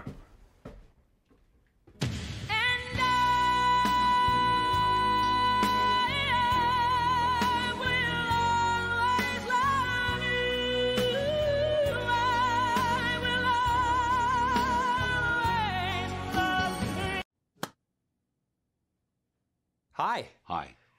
How are you? You have questions. Yes. I had a lot of questions. I'm sure you had a lot of questions, but rest assured, we're going to answer them right now. Like, for example, how is Wolverine alive? Yeah. After Logan. Logan takes place in 2029. Totally separate thing. Logan died in Logan. Not touching that. What actually happens in our film is these two get out there. And he's like, and I'm chasing him all over the place. You put the boom boom into my heart. You send my soul sky high when your loving starts. Jitterbug into my brain. It goes to bang bang bang till my feet do the same. But something's bugging me, something ain't right. My best friend told me what you did last night. You left me sleeping in my bed. I was dreaming, but I should have been with you instead. Thank you, Kevin Feige. Love you, Kevin Feige. Thank you, MCU. Wake me up before you go. Don't leave me hanging on like a yo-yo. Wake me up.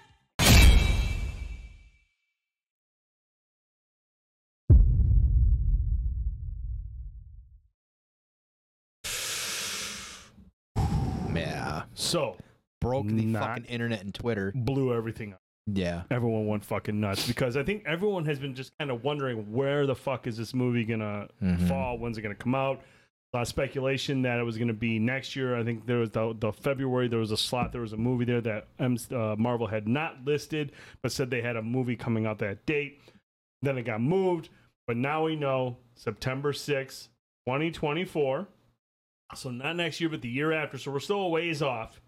But the more exciting news is, Tone, Hugh Jackman set to return as fan favorite Wolverine. This was a pretty big announcement, dude. Like massive. A lot of people went nuts. Your initial reaction to the trailers? Oh, I freaked out. I really freaked out. The first one came from Crash, of course. He messaged me on Twitter, and then Prime and you guys started going off. I'm like, what the fuck? I was busy at the time, and I'm like, when I got to it, I was like, whoa, what the fuck is happening right now? They just announced this shit, and Hugh, like, I didn't think Hugh... I thought Hugh didn't want to do it anymore. I thought he tried to put that to rest, but of course you put a 0 at the end of a check. I mean, yeah.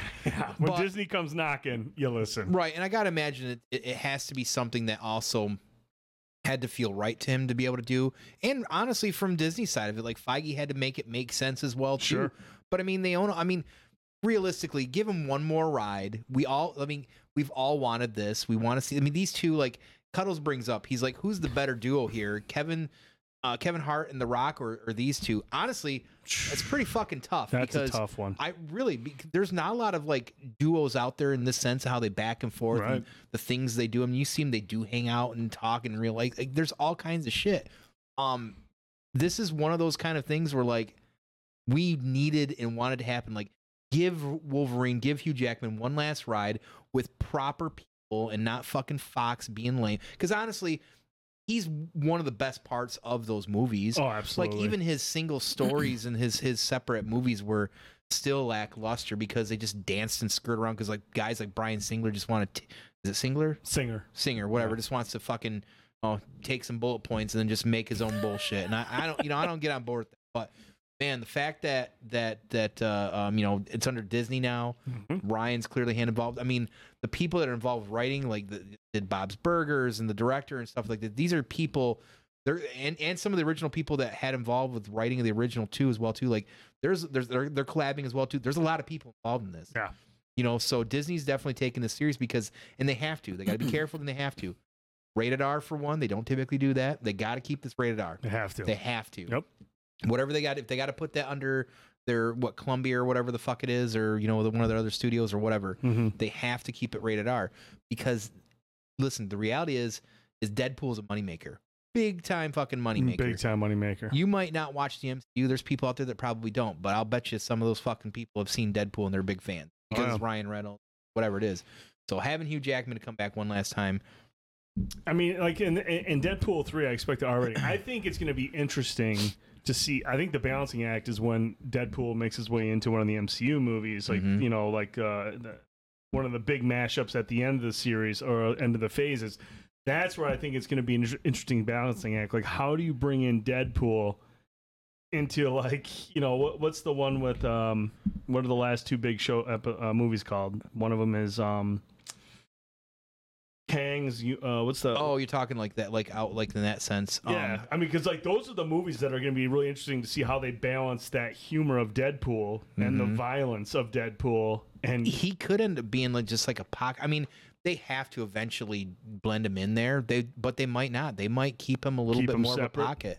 Okay. And they might make jokes of that. I think I've always said this for Deadpool 3 or for when he's in an MCU movie that's PG-13. I think it would be brilliant is if the character still does and says a lot of the dumb shit, but they audibly put like black blocks over his stuff with like the asterisks and stuff. Yeah. And he then he looks at the camera and makes a comment about it. What the bleep bleep bleep is this black box? Like, I think they need to do that. They did that in the Marvel vs. Capcom 3 game as well too, which I thought was funny.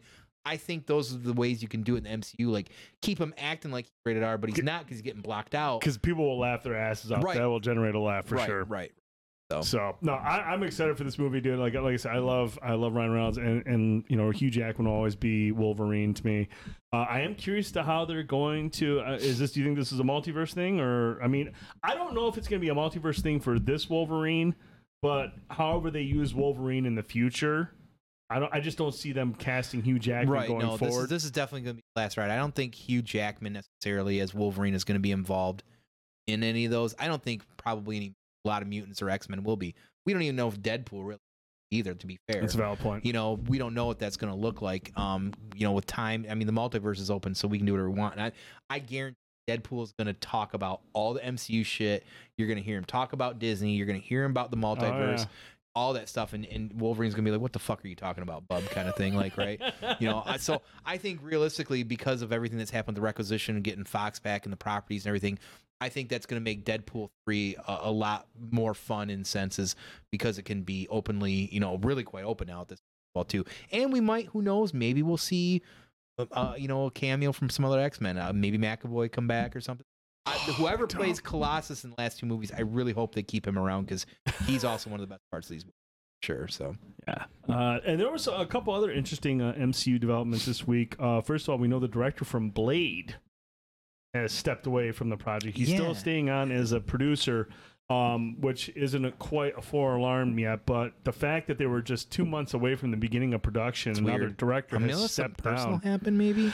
I'm assuming that's what it is. I'm assuming there's no bad blood because he's still on board as a producer. But for him to step away as a director, we obviously don't know the specifics of that. But that is I don't want to say it's super concerning, but it is bizarre considering it is 2 months away from the beginning of production. Yeah, it's really weird. So now they got to find it. They said it was a scheduling conflict. Okay, interesting. I just figured they would have a schedule figured out by now. You know, it's Disney. Why you not scheduling around Disney? I mean, you would think Disney would be like, "Look, we'll pay you whatever they were going to pay you to direct that movie, and you just stay on board here." So, really interesting to see who they cast as the director. And then the other bit of MCU news that I thought was interesting this week is that the actor that plays Namor confirms that he is 100% a mutant.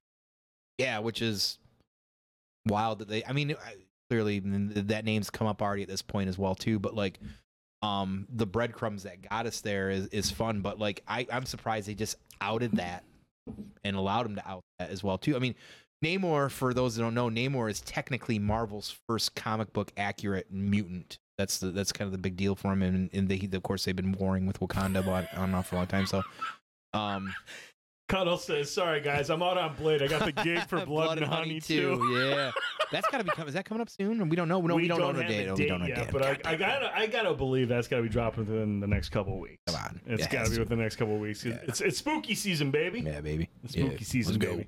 No, but this is awesome. September 6th, 2024. Deadpool 3. Finally. Be hitting theaters, man. Really excited to see what Disney does with this character, man. All right, time to move on to our next topic. Okay. Don't have anything else to say, man. Cobra Kai. Season 5. Come and gone. Yeah. We've sat through it. We've watched it. We've had time to process it. Yes. This is a season we were a little, I don't want to say concerned, but we were kind of curious. Like, we were concerned a little bit. A little concerned. Like, is this show hitting its final phase? Has it overstayed its welcome? Is it getting close to overstaying its welcome? You know, does it have enough steam to keep it going? I mean, I love Cobra Kai.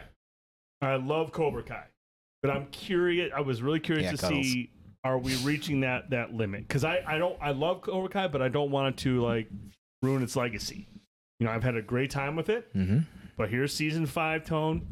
And I'm going to come over to you first. I want to get your initial thoughts on this season 5. First of all, everybody, please don't be disappointed in me. Season 4, I powered through most of that in one day. This took me about 4 days to get through. So please don't be mad at me about that.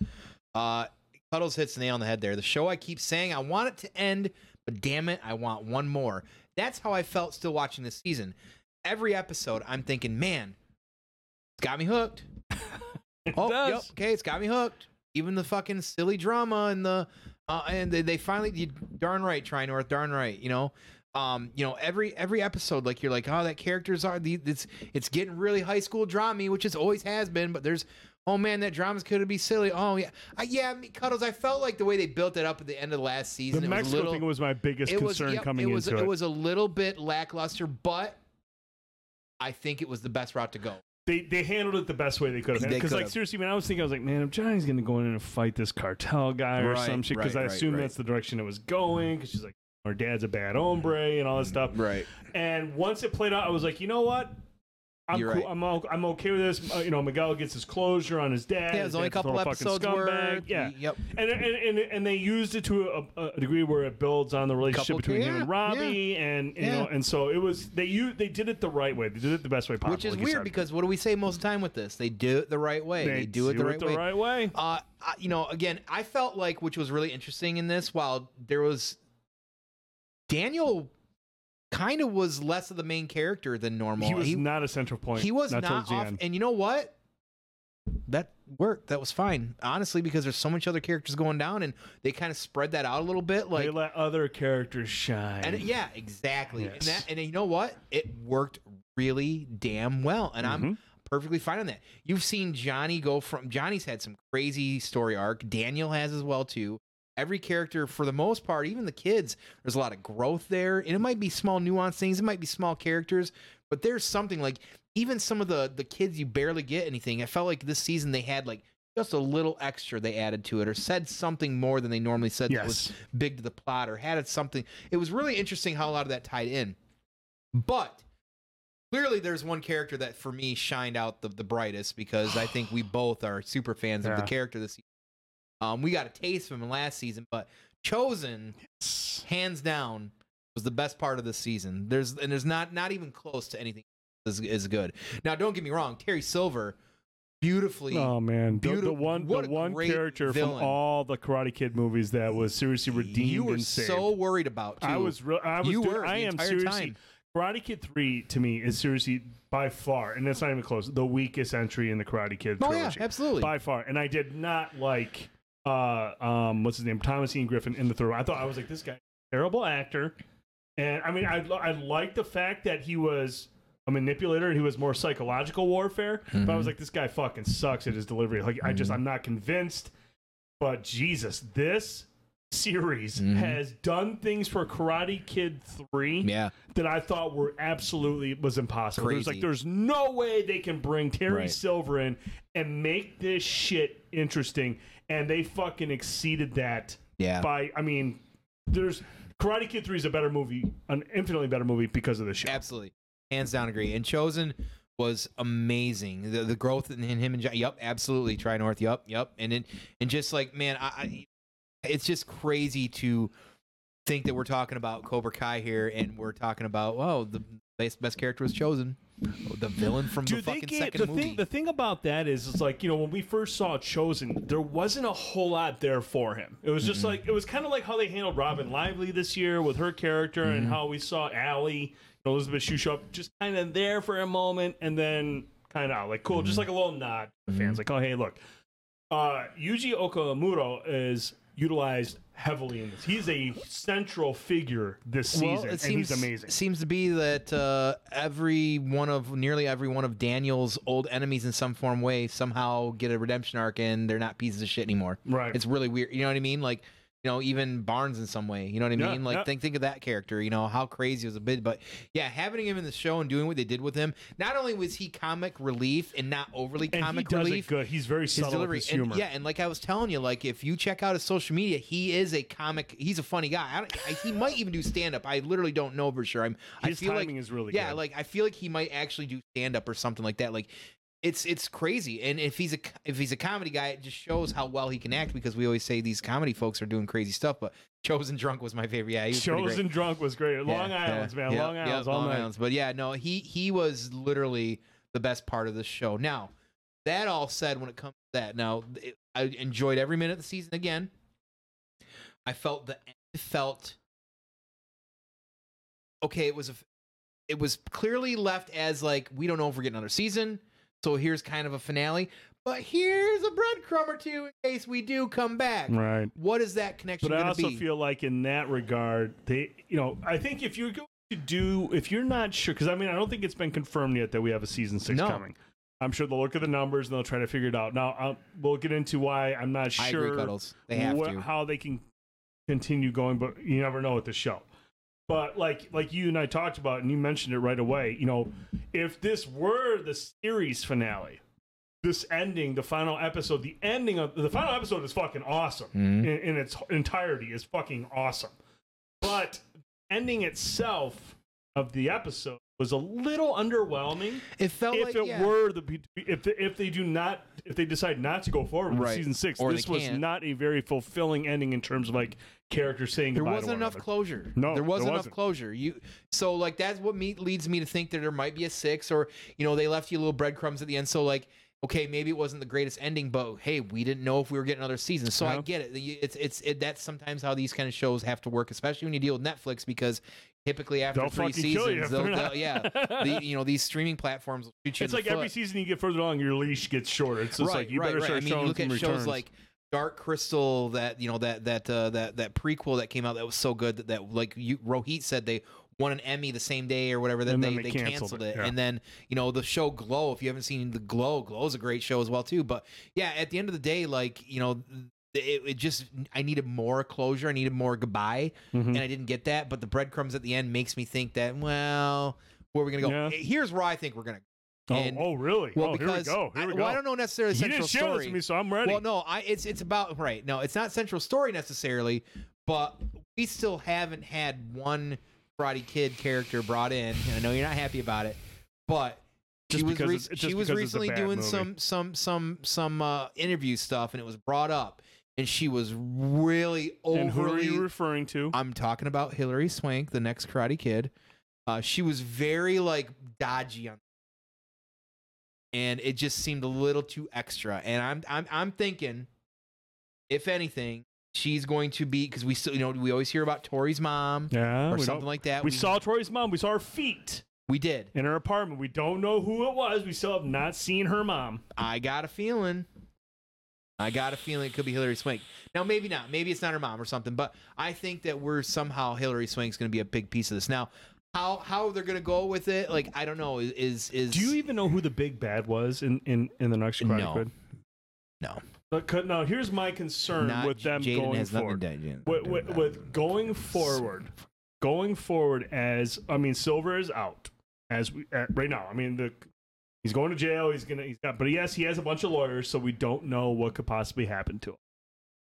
John Kreese, by all accounts, I won't spoil it, but I don't know how he's going to How they would be able to get away with that. How is he going to be the central villain His of the next storyline series? was actually pretty. His storyline is really, really good. I thought it was pretty dope. But here's the thing, like if we don't have available There you the go. big bads, what's the threat? Because that's always been the thing with this show. The threats has always been characters that we know. If we're starting to cook up new bad guys, I don't think that's that. where I'm like, I don't think it'll be that. But I don't know. But like then that's just it. Like that's where we get into the territory. Would another season overstay its welcome? Is this starting to overstay its welcome? Like, I just don't want to have a bad season. That's my biggest fear. right. We don't want to have a half-baked season 6. I will say this season was probably the most hokey of all of them. Well, I mean, yeah, there was a lot of extra There was teen a drama. lot of I mean, that's part of the charm too, which is true. It's got that soap opera vibe to it. River where City Ransom. It's the way it bounces around between certain things that are happening and the hokiness. I get that part of it. That part of it makes it endearing and makes it charming. I have no qualms with it. But there was an extra level of hokiness this season, and I just I just don't want them to, like you said, overstay the one. I don't want them to ruin it. And you're like, Trinor says, but wouldn't Daniel know about Hilary Swank? Well, he's been eating out of a silver spoon for a long time. He didn't realize what Johnny was up to until Johnny just appeared and started doing shit. You know what I mean? So he may not realistically. She Super could be campy. Yeah, she could be right under his nose, and he might not be aware of it.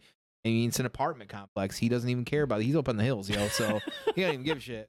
But again, we'll see. Like, I'd be fine on another season. I always say I'm like worried about overstay the welcome, but I'll take more. So was he close with Miyagi till death? Yeah, but who knows? Again, we don't. Like I said, they could write something where she separates from Miyagi. I don't know, right? Like, all I know is that she's the only one that hasn't been around. Yep. It's still technically in the Miyagi storyline. It's in the Miyagi storyline, the real Miyagi storyline. Yes, not the Jackie Chan one. No, I want to point out something funny about that too. You guys realize they called it the Karate Kid, and it was Jackie Chan teaching kung fu, right? Nothing to do with it. Well, but we do know. Yeah, kung fu. And now I'm curious, dude. Now, look, we do know Sony is making a new Karate Kid movie, which has nothing to do with these. It hasn't been confirmed. This has nothing to do with it, because I know Sony Pictures is actually the ones that does the Cobra Kai show. Weird. Sony's movies, they want to bank on something that's popular and then do a half baked. Go figure. When I read that, I was just like, "That's terrible." It has nothing to do with Cobra Kai. They did I was that. Like, this is gonna be a garbage ass movie. Of course it is. Dead on Arrival. Yeah, no one's gonna go see that movie. No, this has nothing. That will have nothing to do with. The cast was and directors were surprised. Wow, that's like, look, man, I love Sony. I love their video games, but their movies division is just fucking garbage. It's questionable. At best, on the best day, it's questionable. Very sus, like coming up an event and stabbing in the back. I do. When I seen the Karate Kid story, I was like, that thing is gonna bomb. You want to know the first thing I filed when I saw that article? Filed. That was it. Not even blinking. No. But I mean, Tone, like honestly, man, at this point, if they came out tomorrow and said, Cobra Kai is done, we're not going to pursue a season 6, I would be disappointed. As the fact that we didn't get the closure for a final episode, I'd be bummed about that. I would be perfectly fine if they were like, we're done. I'd be like, good. That's you guys have you made a masterpiece series. This is 5 seasons of nostalgic, engaging, immersive shit. Yeah, you did. I'm fine with that. Yeah, you guys created a blueprint for other things. I'm not going to go to Netflix and be like, what the fuck? I'm going to be like, cool. Thank you. I am perfectly content, and I will watch this whole fucking series once a year with my kids. There you go. And love it. But, dude, like, if they do a season 6, I feel like this is like walking on thin ice more than season 5. Yeah, I feel like we're walking a tightrope for season 6, because I feel like if we're starting to, look, the next Karate Kid, it's a shit movie. I love Hilary Swank. I think she's actually really talented. That movie is trash. And I just, I feel like if we're mining that, we're at the end line. Like this, we should be done. Well, listen, if the bad person in the next Karate Kid, which none of us remember because apparently it wasn't that compelling, if anybody can make that... Yeah, I mean, yeah. Right? Maybe they could save it. They saved Karate Kid 3. That's my point. But That's what I'm saying. I would say the next Karate Kid is worse than Karate Kid 3. Well, yeah. But anyone can do it. Right. It's going to be Netflix. And if they can make whoever the bad guy was in the next Karate Kid as compelling as Terry Silver was. Because I tell you what, Tommy Sean Griffin, I don't know if he took a bunch of acting classes since Karate Kid 3. Like, he is actually really good. Like, he is menacing. He's literally been doing nothing since then. Nothing. So he probably spent like 20 years in acting classes. Is he really rich in real life like that? I'm guessing. Nah, maybe. No, Tommy probably Sean not. Griffin, man. Maybe he's really a philanthropist. Isn't he a real martial artist though too? I mean, he looked pretty good fighting. Yeah, I think he's really a martial artist. I don't know, but I can't remember his name. I just remember he was played by Michael. Oh, Michael Ironside was. Yes, Michael Ironside was the bad guy in Next Door. But hey, look, if Michael Ironside can't do Splinter Cell, he's a big guy, dude. He was in that Bob Odenkirk movie, Nobody. Remember, he's the father-in-law. There's not a lot he can do. There's not a whole lot, but hey, man, he could be string pulling. Hey, if you can get Chosen back fighting with whatever those were, size, you can probably get Michael Ironside back to be a fucking prick. I forgot that Michael Ironside was in that movie. God. Now look, dude, if you want to bring Michael Ironside back as a bad guy, okay, now you know what? It's a little cringy. It's like Leo in Django. At first you had my curiosity, but now you have my attention. Right. I just want him back as Sam Fisher. Personally. Yeah, man, he was a good. No, look, man, like Splinter Cell was a video game. What was the one without him? Fiction? No. Fuck, it was the other one. It was what was that Splinter Cell called? It doesn't matter. It was the same. It had the same. It was like the same title as that James Spader show on Blacklist. NBC. Blacklist. Yeah, there you go. Splinter Cell Blacklist. I thought that was awesome. I thought Splinter Cell Blacklist was actually a really fucking awesome Splinter Cell game, and I didn't have an issue that Michael Ironside was. I love Michael Ironside. I still thought it was a really good game. But if you want to, Walter Goggins was also one of the bad kids. Really, it's actually Walton Goggins. I call him Walter. His name, it's Walton Goggins. Wow. So cool. You guys having lunch tomorrow too? Yeah, man, we're going to talk about Fat Man, too. I'm going to play Fat Man. Fat Man! I miss Spies vs. Mercs. Spies vs. Mercs is a fucking sweet multiplayer mode. Third person versus first person. Yeah, that was super, unique. Ahead of its time. Really big fan of that. I hope they find a way to implement that. Ubisoft sucks. And the next one, all right, Toad, how you feeling? We're good. You gotta go Tinky? Nope, we're good. All right, it's time for the main event. What? Let's talk about fucking... Who are you? Casa! Not Cassian, Casa! Casa Andor! Ander. According to... Cassian Andor. Andor! Cassian Andor. That'd be funny if he was like, you talking to me? Like, what? It's Andor. All right, dude. So Andor dropped last week. You've watched all 4 episodes. Goddamn right I have. I got through the first 3. Yep. This is first early impressions, no spoilers. And Tone, I told you this right when you showed up. Yes. Up until these first 3 episodes. Mm-hmm. These first 3 episodes are the best Star Wars television we've had so far.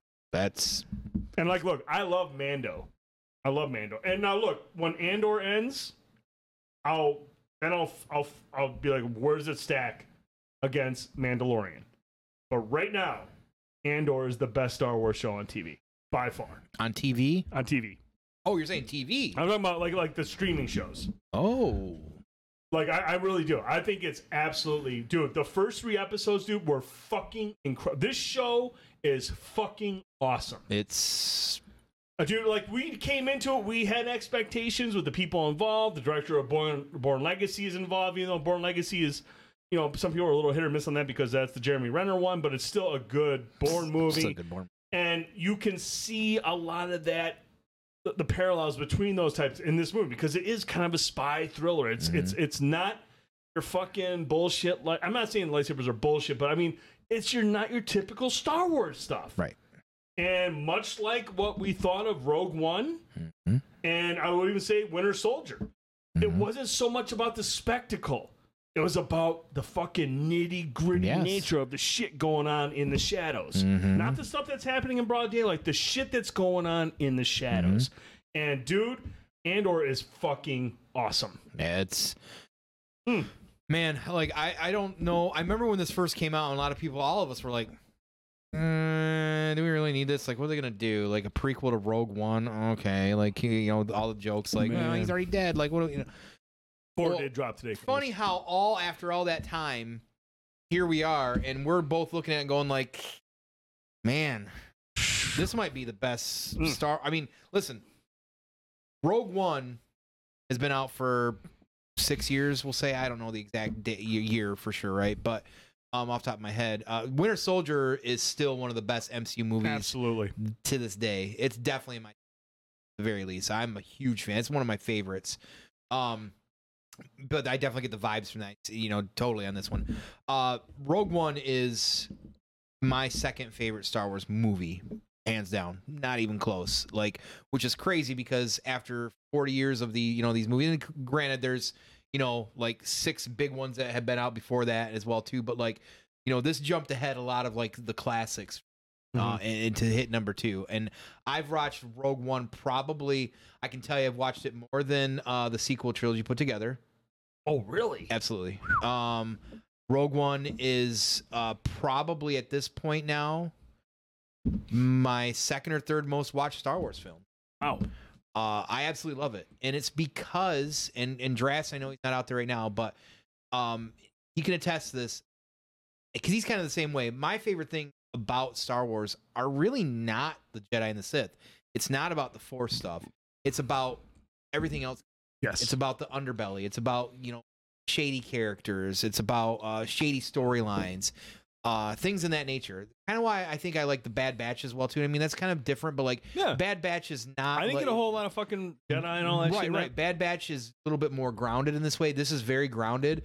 This is like setting up the framework for the rebellion, which is already kind of in motion, but this is definitely getting to showcase more and peeling back what war is really like. Yeah. Like you see the grandiose scale of war, but you see all the powerful ones. You see the Emperor and Vader and Luke in the movies. They're throwing lightning and lightsabers are all over. Mace Windu's losing a hand because he's an idiot and all this other shit, So this is more of just general people surviving a galaxy in turmoil where two people down the street might not fucking give two shits about the Empire or anything else. They'll complain about the taxes. Yeah. They'll complain about the occupancy. But they're not in any position but to it's do not anything about affecting them. They're clearly they're overall day to day. I mean, some people with the subversiveness. I think Loki makes a good comment about humans in the Avengers movie about humans were made to kneel more or less. Like it's that kind of that submission that people sometimes crave. Bending that knee like that, and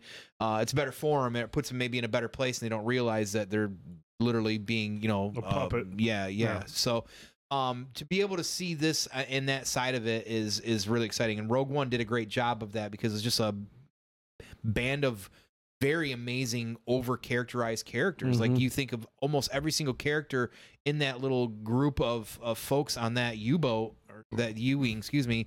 And you can remember them. Like I can clearly see them in my head as I think about them as I'm talking about them, and this show's already kind of doing that.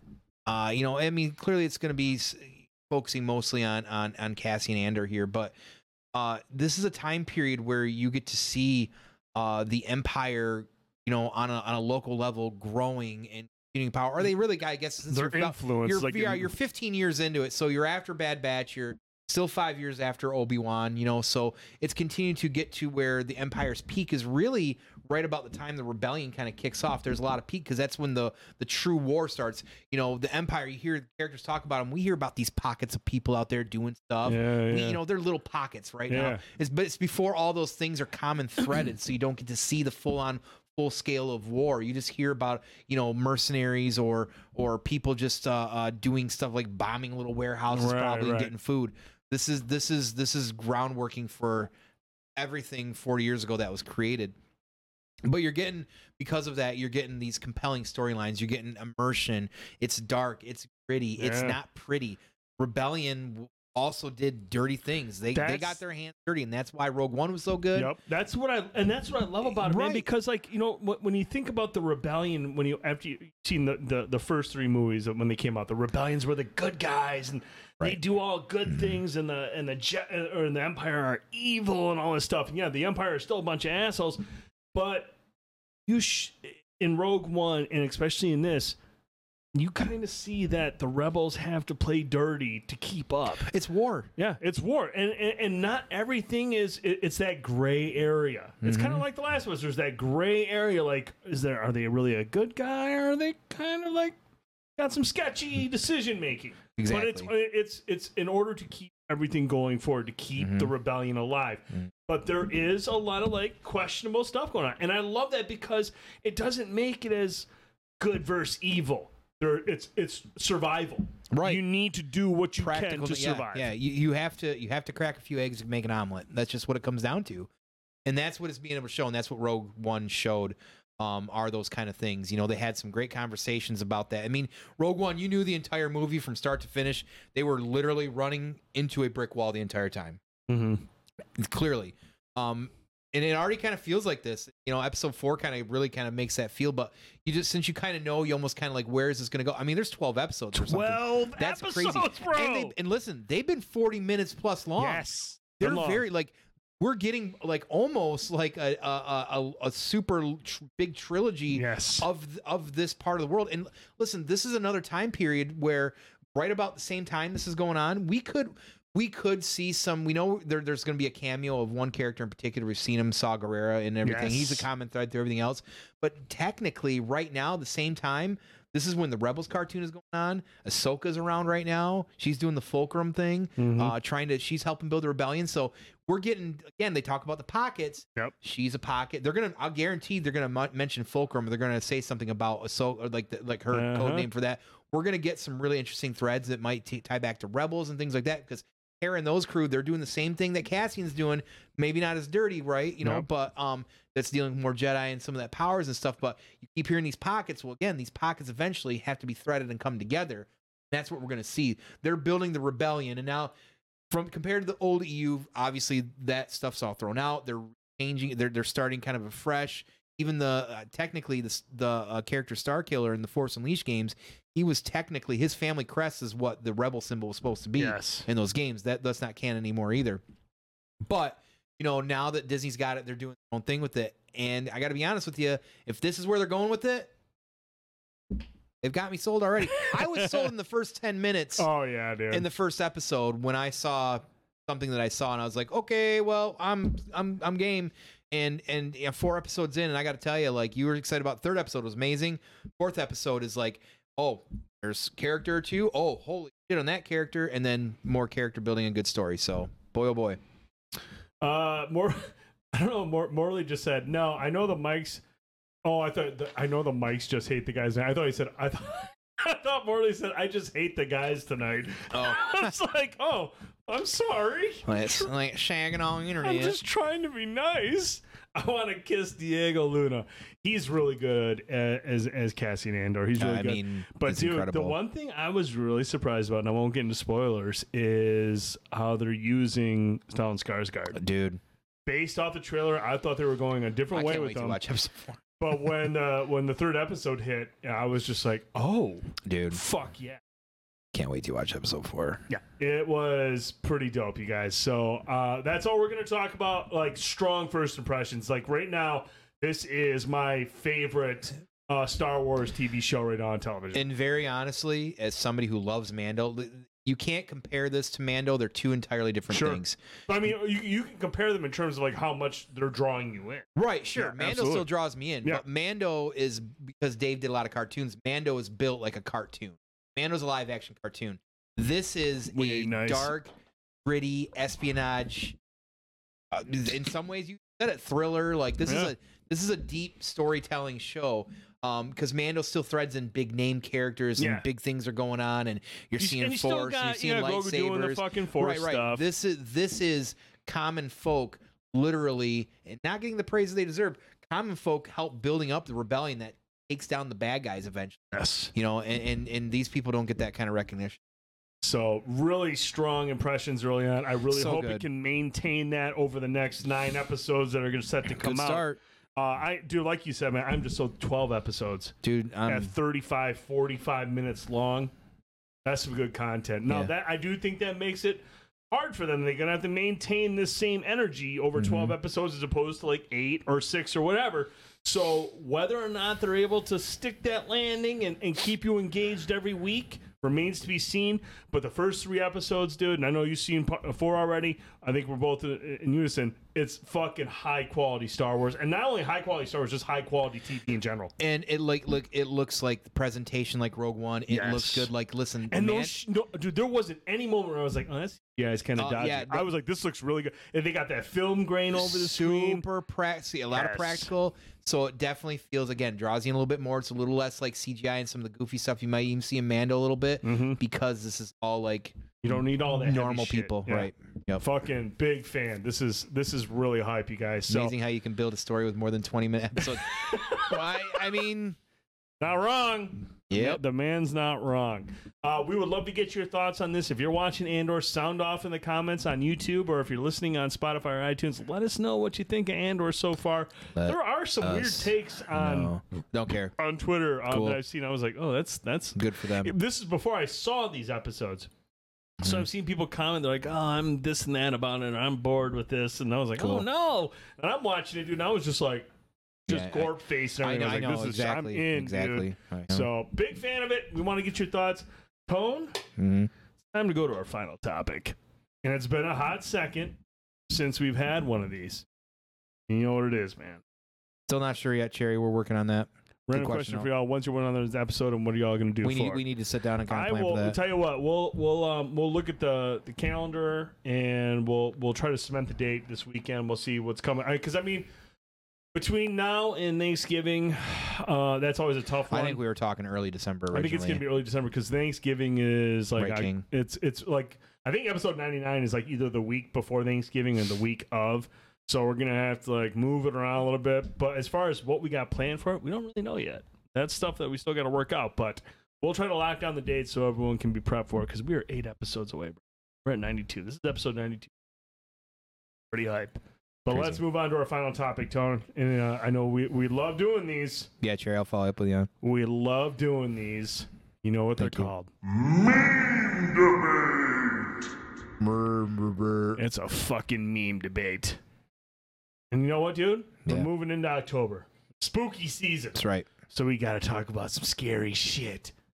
And Tone, tonight's meme debate is most iconic horror villain ever. And we got some doozies here. This comes courtesy of King Cuddles. He threw this out there. I was like, fuck. What do we do here? What do we do here? We're not even going to do this and like pick a top 3, just most iconic horror villain. And we're going to go left to right, top to bottom. You got to choose.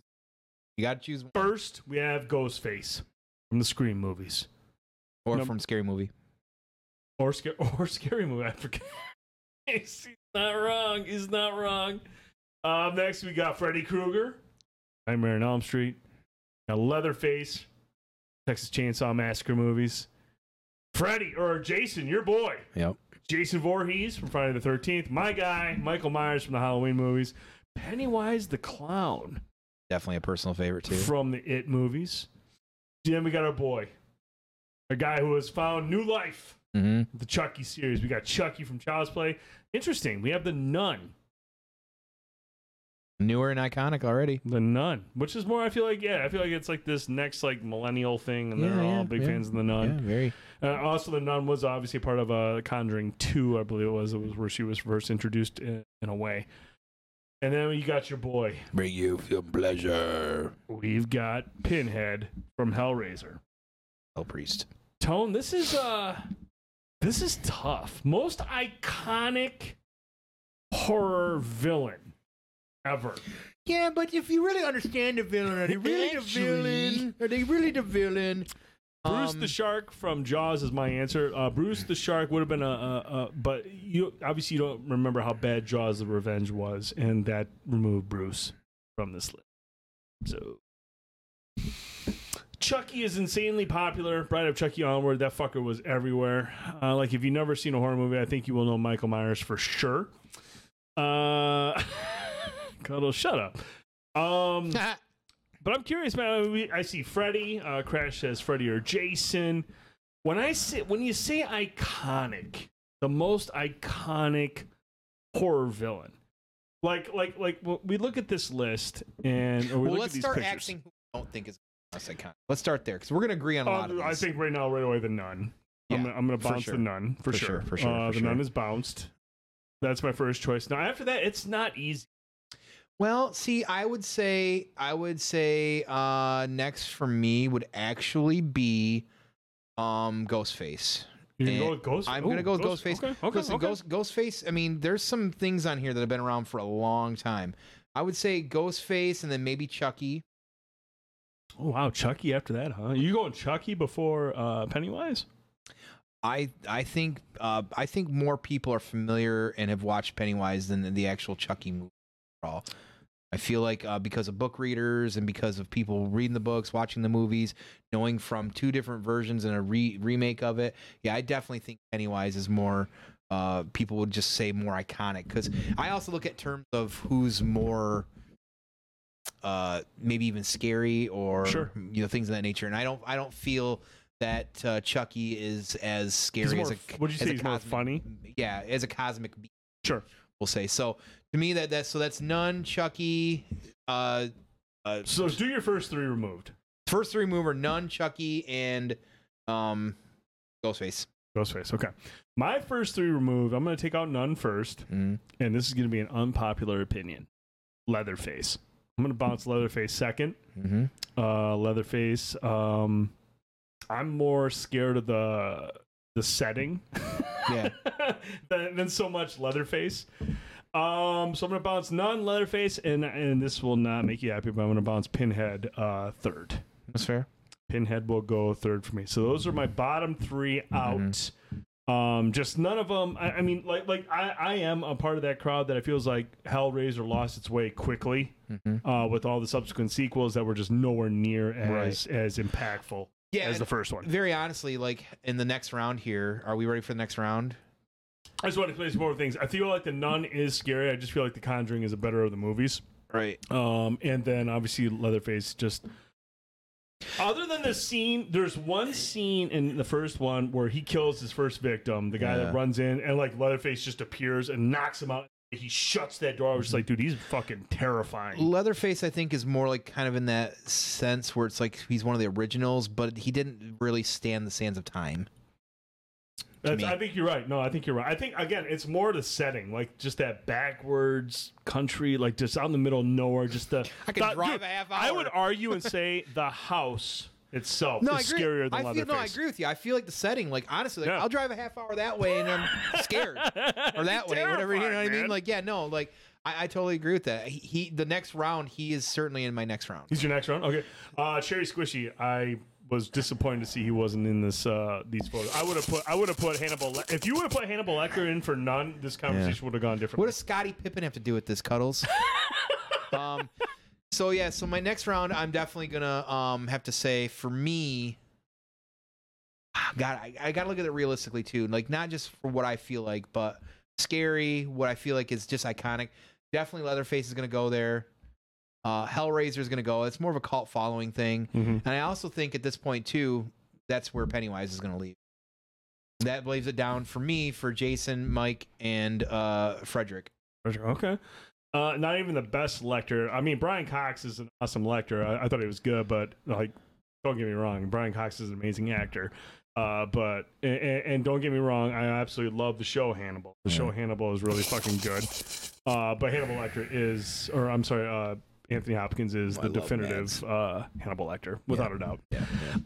The second round for myself is going to be Ghostface.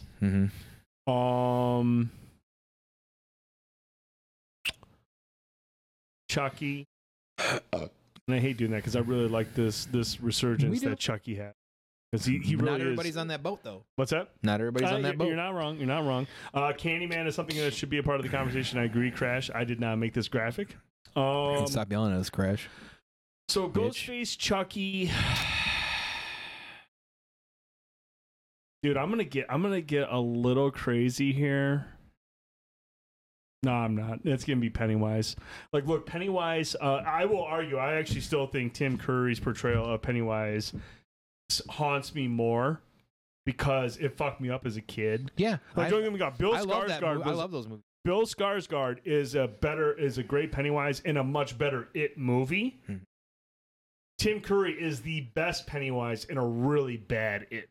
Yeah, like if you go back and watch It now, it is just not good. I still like it. It does not age well.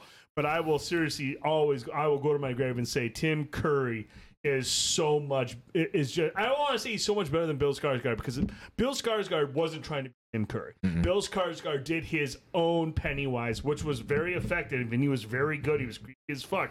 But Tim Curry was more on rage and anger, and like you could feel when he took over that show. It was like, okay, this shit's scary as fuck. And whenever Tim wasn't around, not John Ritter, not Richard Mazer, not Annette O'Toole, nobody could carry that show.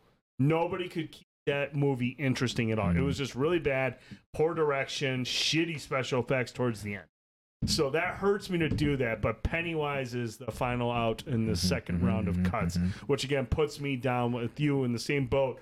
You have Freddy, you have Jason, and your Michael Myers in that final round. Yeah, and I think at this point, like I'm not going to eliminate. I'm just going to at this point choose. It just comes down to those three, and I think it's pretty obvious who I'm going to choose. I know. Because somebody did kind of say it as well too. Now that being said, I agree with you 100% mortally. That's why. That being said,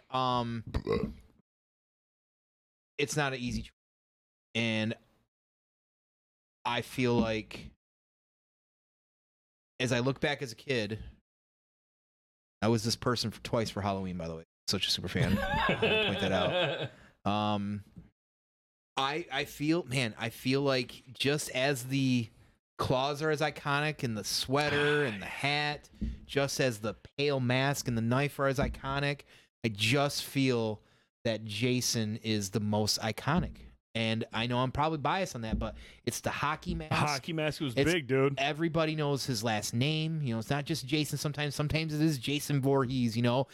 Even if it has nothing to do with anything else, you might sometimes not remember the name of the town that Freddy was in, or even Mike Myers, but you know Camp Crystal Lake. Yeah. You always know about Crystal Lake. But I also know where it is. Right. So here, I agree with your choice. I think you have a really, really good choice. I think Jason is a very iconic villain. But here's the thing, and this is why I'm going to just kind of slightly disagree with you a little bit. Jason does not exist if Michael Myers doesn't have a hit with Halloween. Michael Myers started the slasher genre. Yeah, that's true. Michael Myers, I mean, there had been slashers before that, but they'd never taken off. Like Halloween was the most successful independent film in the history of movies when it came out. It was a smash success. And Jason does not exist before unless Michael, succeeds. And so that's why I give Michael the edge over Jason there. I do think Jason is more iconic because everyone's always going to remember the masks. But hey, man, Michael's got a pretty memorable mask too. He does. But Jason it was just more of that 80s vibe, man. He's wearing a hockey mask. His Camp Crystal Lake is much more memorable than Haddonfield. It's Camp Crystal Lake. But dude, when it comes down to it, most iconic to me will always be Freddy. Just because Freddy had everything. Jason was terrifying. He was brute strength. He was scary looking. Freddy was scary looking, but Freddy had fucking charisma. Nobody handled the screen as a slasher better than Robert Definitely agree, Englund. Cuddles. I actually like his remake. Robert Englund was a fucking incredible choice as Freddy. He made Freddy terrifying. I mean, terrifying. Fucked a lot of people up in their dreams. But he was also charming in a way. You know what? Freddy Krueger was like a more like what's the word I'm looking for? Animated Hans Gruber. Hans Gruber was a menacing bad guy, but he had that charm. Alan Rickman balanced it out right. Whereas Robert Englund was like a full 11 going crazy, but he was charming. He had that funny side. And then, like you said, dude, the glove, the sweater, and the Nightmare movies made big bucks. I mean, shit, even when you get to 4 is considered one of the best entries in that whole series. Yeah. And it really kind of revived it because 3... Is that New Nightmare? 2 and 3... there's Freddy's Dead. It was 2... No, Dream Warriors is 4. Okay, Dream Warriors. Yeah. 1, 2, Freddy's coming for you. 3, 4, better lock your door. What was it? 5, 6, grab a soup. Yeah, crucifix. 7, 8, better stay up late. Yeah, that's what it was, yeah. 9, 10, 3 is Dream Warriors. Dude, it was fucking dope. 3 is Dream Warriors. Dream Warriors is 3? 4 was what then? Dream Master? Because there was Dream Warrior and Dream Master. Wishmaster? Wishmaster's a dope ass, actually. Not bad for a Wes Craven joint. Is 4 Dream Master then? Welcome to prime time, bitch. Dude, that was awesome when that girl's watching the fucking talk show and Freddy comes out of the TV and picks her like, welcome to Dream Master's 4. There you go. Dream Master was actually one funny thing, I think Dream Master was directed by Rennie Harlan, who went on to direct Die Hard 2. There was a lot of hype behind Dream Master 4. Was like one of the better reviewed of the series because of how it was the dream sequences that really set 4 apart from like 3 and 2. Like they really imaginative stuff. But you know, when I go to most iconic, man, it's gonna be Freddy for me, just because. I actually had a feeling you might say that. I know you're a big Mike Myers fan, and I'm definitely not. But I always feel like it does always come down to Jason and Freddy. And yeah, you say guilty pleasure for Freddy versus Jason. That's actually one of my favorites. And that's the thing about it for me. Like Freddy, even like his bad movies are still good, entertaining, and Wes watchable Craven's in some New way. Nightmare is criminally underrated. Wes Craven's New Nightmare is fucking brilliant. That is a brilliant fucking movie. Jason's bad movies are still watchable, campy. So that like I still like. Listen, I'm probably the only person out here who's gonna say like I don't hate watching Jason X. I actually question anybody that doesn't like Jason X. I find it because Jason X is self-aware. It's meant to be exactly what it is. Yes, it's ridiculous. And the thing is, it doesn't hide it. It knows it is a fucking ridiculous premise, and that's what makes it so good. It's such a fucking.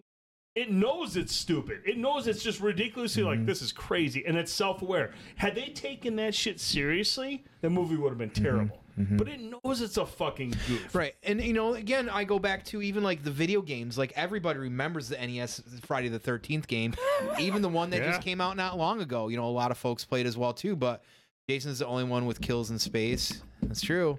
True.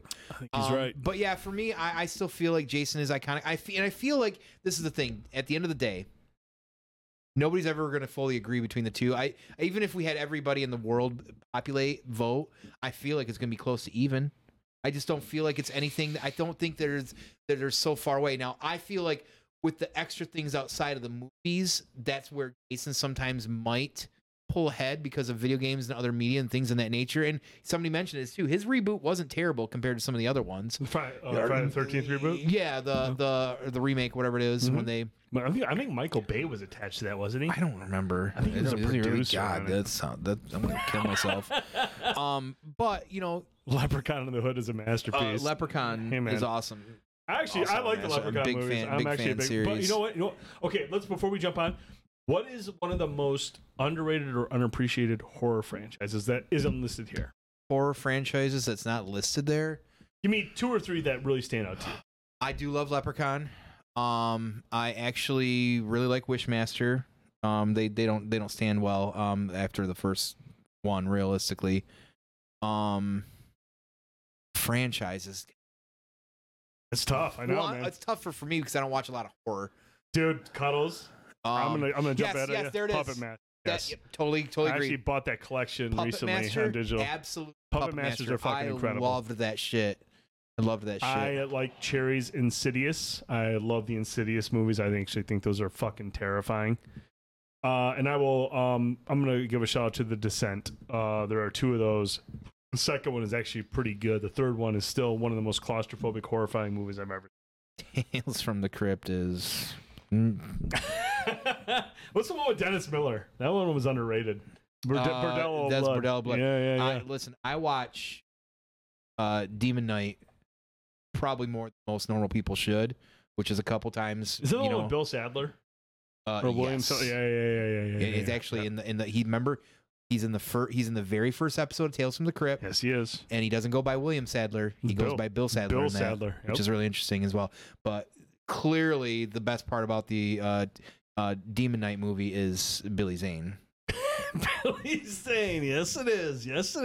He's the best part. I mean, there's so many great like horror movies, and then you look at some of the smaller ones like Critters. I mean, that one's always gonna have kind of like Ghoulies. Tremors. Yeah, Tremors is one that has all those. The first Tremors, man, that movie is just that shit was groundbreaking as fuck. That movie was awesome. That was scary as a kid. Another movie where it's like self-aware, and you have 2 leads, Fred Ward and Kevin Bacon, that are just fucking awesome. Spot on. And you know they don't take it seriously. They have that Cherry Squishy. I am 1,000% in agreement with you. Midsommar and Hereditary. They're not really a franchise, but it's from the same director. Those movies are elevated like psychological horror. E.T.'s keeping the shit out of me. E.T. You're not the only one. There are people out there that are scared shitless of fucking E.T. E.T.'s he's a fucking alien with big ass. I mean, he's creepy as fuck, man. I tell you what, dude. If I go upstairs right now no one's home, and I hear this E.T. phone. I am killing that fucking Jesus thing. Christ. I don't care how cute it is. I am stepping on its fucking head until it explodes. Midsummer was the worst shit I ever seen. Well, now we know where Cuddles is at.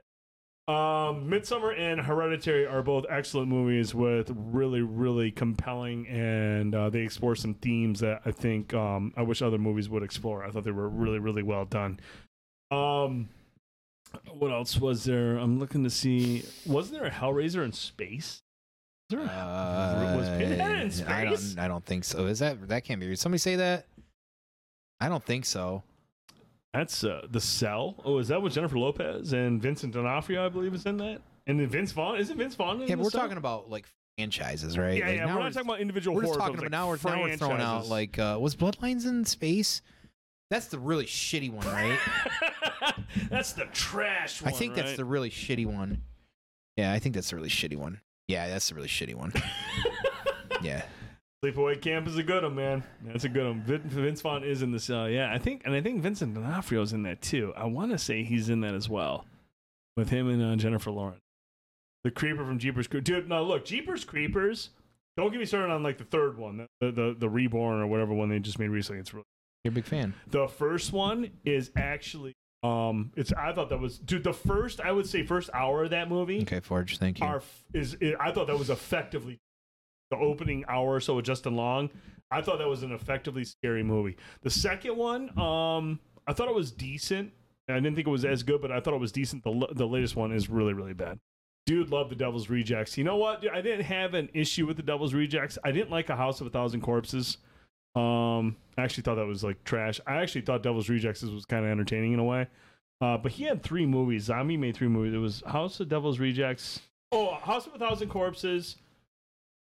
Devil's Rejects, and he has a trilogy. Love his music. I don't give 2 shits about his fucking movies. Did you see how his Monsters movie is reviewed? There's a lot of people who are indifferent on that. Yeah. It's interesting because it is not his typical fare. Well, and he's a big super fan. He's a super fan, so he's very respectful of the source and material. A lot of people said it would have been better as a series, not a movie. Oh, really? That's what I've been reading. Yeah. There's some people that have talked about this saying it is actually this is not what you would expect from Rob Zombie. Like this is actually, like you said, respectful. Apparently, his wife is trying to do like the old sitcom tropes and everything. Yes. They're trying to do a lot of bits, and that's why everybody's like, this would have been better as a series, not a movie. I know Prime sent a message to us earlier. I think it was yesterday, today, where he was like, "No," when he sent the trailer, and I watched the trailer, and I was like, "Oh, this is really kind of cringe." But it's like a 2.5 out of 5 right now. There's a lot of people who are just like, "Look, this is kind of accurate and kind of close to what we would expect." I'm actually interested in watching it. Dude, it's either that or Hocus Pocus 2 on Friday night for me. You want to know something? Oh, you're a Hocus Pocus guy? I don't give a shit. I've seen the fucking movie. I don't get it, and that's fine. Everybody's into it. I just don't give a shit. I don't give hate 2 Hocus Pocus, fucking man. shits. I could watch it. I could be indifferent about it. I just don't give a fucking shit. I don't understand the allure necessarily. It's not something that we needed to have a sequel to it necessarily. But hey, fans out there of Hocus Pocus. The only reason I like it, man, because I can put it on and my kids will watch it. My kids will watch it and it keeps them entertained and they laugh. And I'm like, you know what? You're right. It's a cult classic. There's like 20 of you, so congratulations. Cult classic would be more like, I don't get the. And just because it's a cult classic doesn't mean it's good. I don't get the cult classic thing on that one. But hey, exactly. You're excited. That's awesome. I'm excited for everybody else excited. I'm excited for my kids, man. Like I said, man, they've been talking about all week. They're like, oh man, we can do popcorn. I'm like, fuck yeah, you can do popcorn. You guys go upstairs and watch it. I'm gonna sit downstairs and play video games. Yeah, I don't get it. Like I can think of a million other things probably that we should have a sequel reboot for, and that is certainly not on that list. Is Evil Dead underrated? If that's underrated, I don't know how it's underrated. I think Evil Dead is definitely not underrated. It's a huge. Actually, huge there's franchise. a lot more. Okay, there's 25 of you. Great. I don't know what to tell you. Clearly, there's enough people that it warranted an entire reboot and a second movie. So there it is. I wanted to ask Tricky if he's still here. I don't know if he is or not. Oh yeah, he is. Tricky, what's up with the calendar? The 31 days of horror. I know he has a calendar in place where he's either going to try to play the movies in the Discord at Tricky's Theater, or he's just going to throw it in there and be like, "Hey, watch these movies." I've seen the calendar. I've already downloaded most of the movies on my phone, so I plan on watching them. But I was wondering if Trick had any plans to throw that up in the Discord. Jimmy Z said, anytime I'm in an airport, I'm always looking out the window thinking about the airplane scene in Final Destination. That shit was terrifying, man. The airplane scene when Stifler's jumping around in the airport and the plane blows up in the background. You're like, can't whoa. tell me any of you motherfuckers driving on a freeway that gets behind logs. Dude, the freeway fucks me up more than the airplane. Yeah, you get behind a fucking truck full of logs. There ain't no way you're freaking out about that shit. Dude, fuck that. Yeah, dude, I would argue that the freeway scene in Final Destination 2 is even more impactful than the plane scene in Final Destination. Yeah, absolutely. It fucks me up more. That. Way more. The plot twist in Final Destination 5, that movie was actually better than it should have been. I never heard of Evil Dead until watching this podcast. Just, okay. Yeah, J Hill. So, yeah, Evil Dead is definitely... Evil Dead goes from, like, serious to more, like, tongue-in-cheek, like comedy-esque. But it's effective seriousness. Like, the first one's good. The second one where they kind of, like, introduced kind of some of the second dark one humor. originally... The second one is weird, because the second one's like a remake of the first one, but comedic. Kinda. So that's where they kind of like introduced the and then third is like full. Third is Army of Dead, and then you're getting into the but TV the new series. remake is actually really dark. The TV series is incredible. No, the TV series is still comedic. No, the TV series. But I'm talking about the remake, the movie in 2013. Yeah, that's dark as fuck. Entirely separate thing. That's a whole. But people like that. Weren't fans happy with that? It's a split. Well, I mean, yeah, I think more have really quite have accepted it compared to other remakes, but. There's some things about it because it doesn't have Bruce in it that just makes everybody not feel like it's the right thing. But yeah, Burn Notice is a great show. How about he was in Xena often, and he also had a very underrated TV show. Unfortunately, got one season, which was Briscoe County Jr. That was quite a show back in the day on Fox as well too. Evil Dead was scary on how much they ruined the game, dude. I was trying to think because it's Halloween, and I'm going to start streaming on Friday nights here soon. I was thinking about downloading Evil Dead, but I just downloaded Dead by Daylight, and I can have more fun with this game. Evil Dies Tonight. Evil Dies Tonight. I do like playing as Michael Myers. I know. We get it. We get it. Briscoe, show enough. Yeah. So, all right. I gotta pee. Someone's gotta pee, but which means it's time to wrap it up. Ladies and gentlemen, as always, we appreciate the fuck out of each and every one of you that hangs out and talks about movies, TV shows, and video games. Mm-hmm. We really, really appreciate your support. We appreciate each and every one of you being here, sharing your thoughts, sharing your your opinions on things. Y'all are the best. This is why we do it. We love sitting down and just talking, man, drinking and talking. That's right. You know what I'm saying? That's what I love about doing. I don't even know you. Yeah, no, we really appreciate you guys. I know it's been a couple weeks since we've been around, and hopefully we get some consistency going forward here throughout the fall as well too. A lot of things are coming out media-wise, TV, movies, games, and stuff. So yeah, dude, it's always an exciting time, fall time as well too. We get in, it gets cold, we're around a little bit more. But as always, yes, we appreciate you guys. Continue to do what you do, which is give us those likes, give us those shares, give those retweets, get those follows out there, those subs. If you get a chance, somebody in the family, you got a friend, you got a cousin who likes this kind of content, maybe like you do, make sure to let them know. Have them check it out. Give us some reviews here once in a while if you get a chance on Spotify or on iTunes. You can also do those as well too. So if you got time to do that, let us know what you think. If you want to rate each show individually, that's great as well too. If you got some feedback for us, we'd like to hear that as well too. We'll talk about that next week a little bit more too. We're prepping. We're going to designate a segment to those questions that a lot of you took that awesome survey to as well too. But no, we really appreciate you guys. Continue to do what you're doing. That word of mouth is huge for us, and I honestly we can't thank you enough. So no, he nailed it. And next week we plan to discuss Blonde, which drops on Netflix this weekend. Ana de Armas, Blonde as Marilyn Monroe. That comes out. We'll also be going to see Smile tomorrow night. And if we're able to squeeze it in, we're going to talk about Bullet Train with Brad Pitt. That is available now on digital. So we'll have possibly 3 movies to talk about next week. We'll also talk about whatever the fuck else we want to talk about. Whatever trailers drop. Obviously, we're moving into the video game fall rush. We have a lot of stuff coming up. I did actually get a code. I'm going to see if I can get that game download. Maybe that's what'll stream on Friday night while the kids are watching Hocus Pocus 2. I'll come down here and stream a game. I'll let you guys know about that in the Discord. But seriously, thank you guys and girls so much. We appreciate you. If you can't do everything Tony asks you to do, just go over to Patreon, sign up, send us some money, buy this guy a beer. I like beer. He likes beer. Beer's good. Or we might need a new audio set if this shit doesn't fucking work. If I don't destroy it. Hopefully there's this a weekend. warranty on it. There probably is, and I probably threw it away. You dummy. I am a big old dummy. But you guys and girls, thank you so much for tuning in. Hope everyone has a great weekend. We'll be back next Wednesday night, 9 p.m. Eastern, on Twitch, Facebook, YouTube. If you can't catch us live, we'll be up on iTunes. Oh man, a little something came up on that. Whew! Gotta do baking soda That tonight. smells like It ass, smells literally. bad, doesn't it? Whose ass were you eating? He said he loved me. iTunes, Spotify, or wherever you listen to your podcast. That's where you can find Banter and Babble. For Fanboy Tone, I'm the dude. I can taste it really bad. I can smell You it. can stop. Shut up. That's Fanboy Shut your Tone. mouth, please. I'm the dude, 79. Get Thank you that. so much for tuning in. Have a great weekend. We'll see you. See you next Wednesday night. Good night, everybody. Yeah. Good night. So nasty.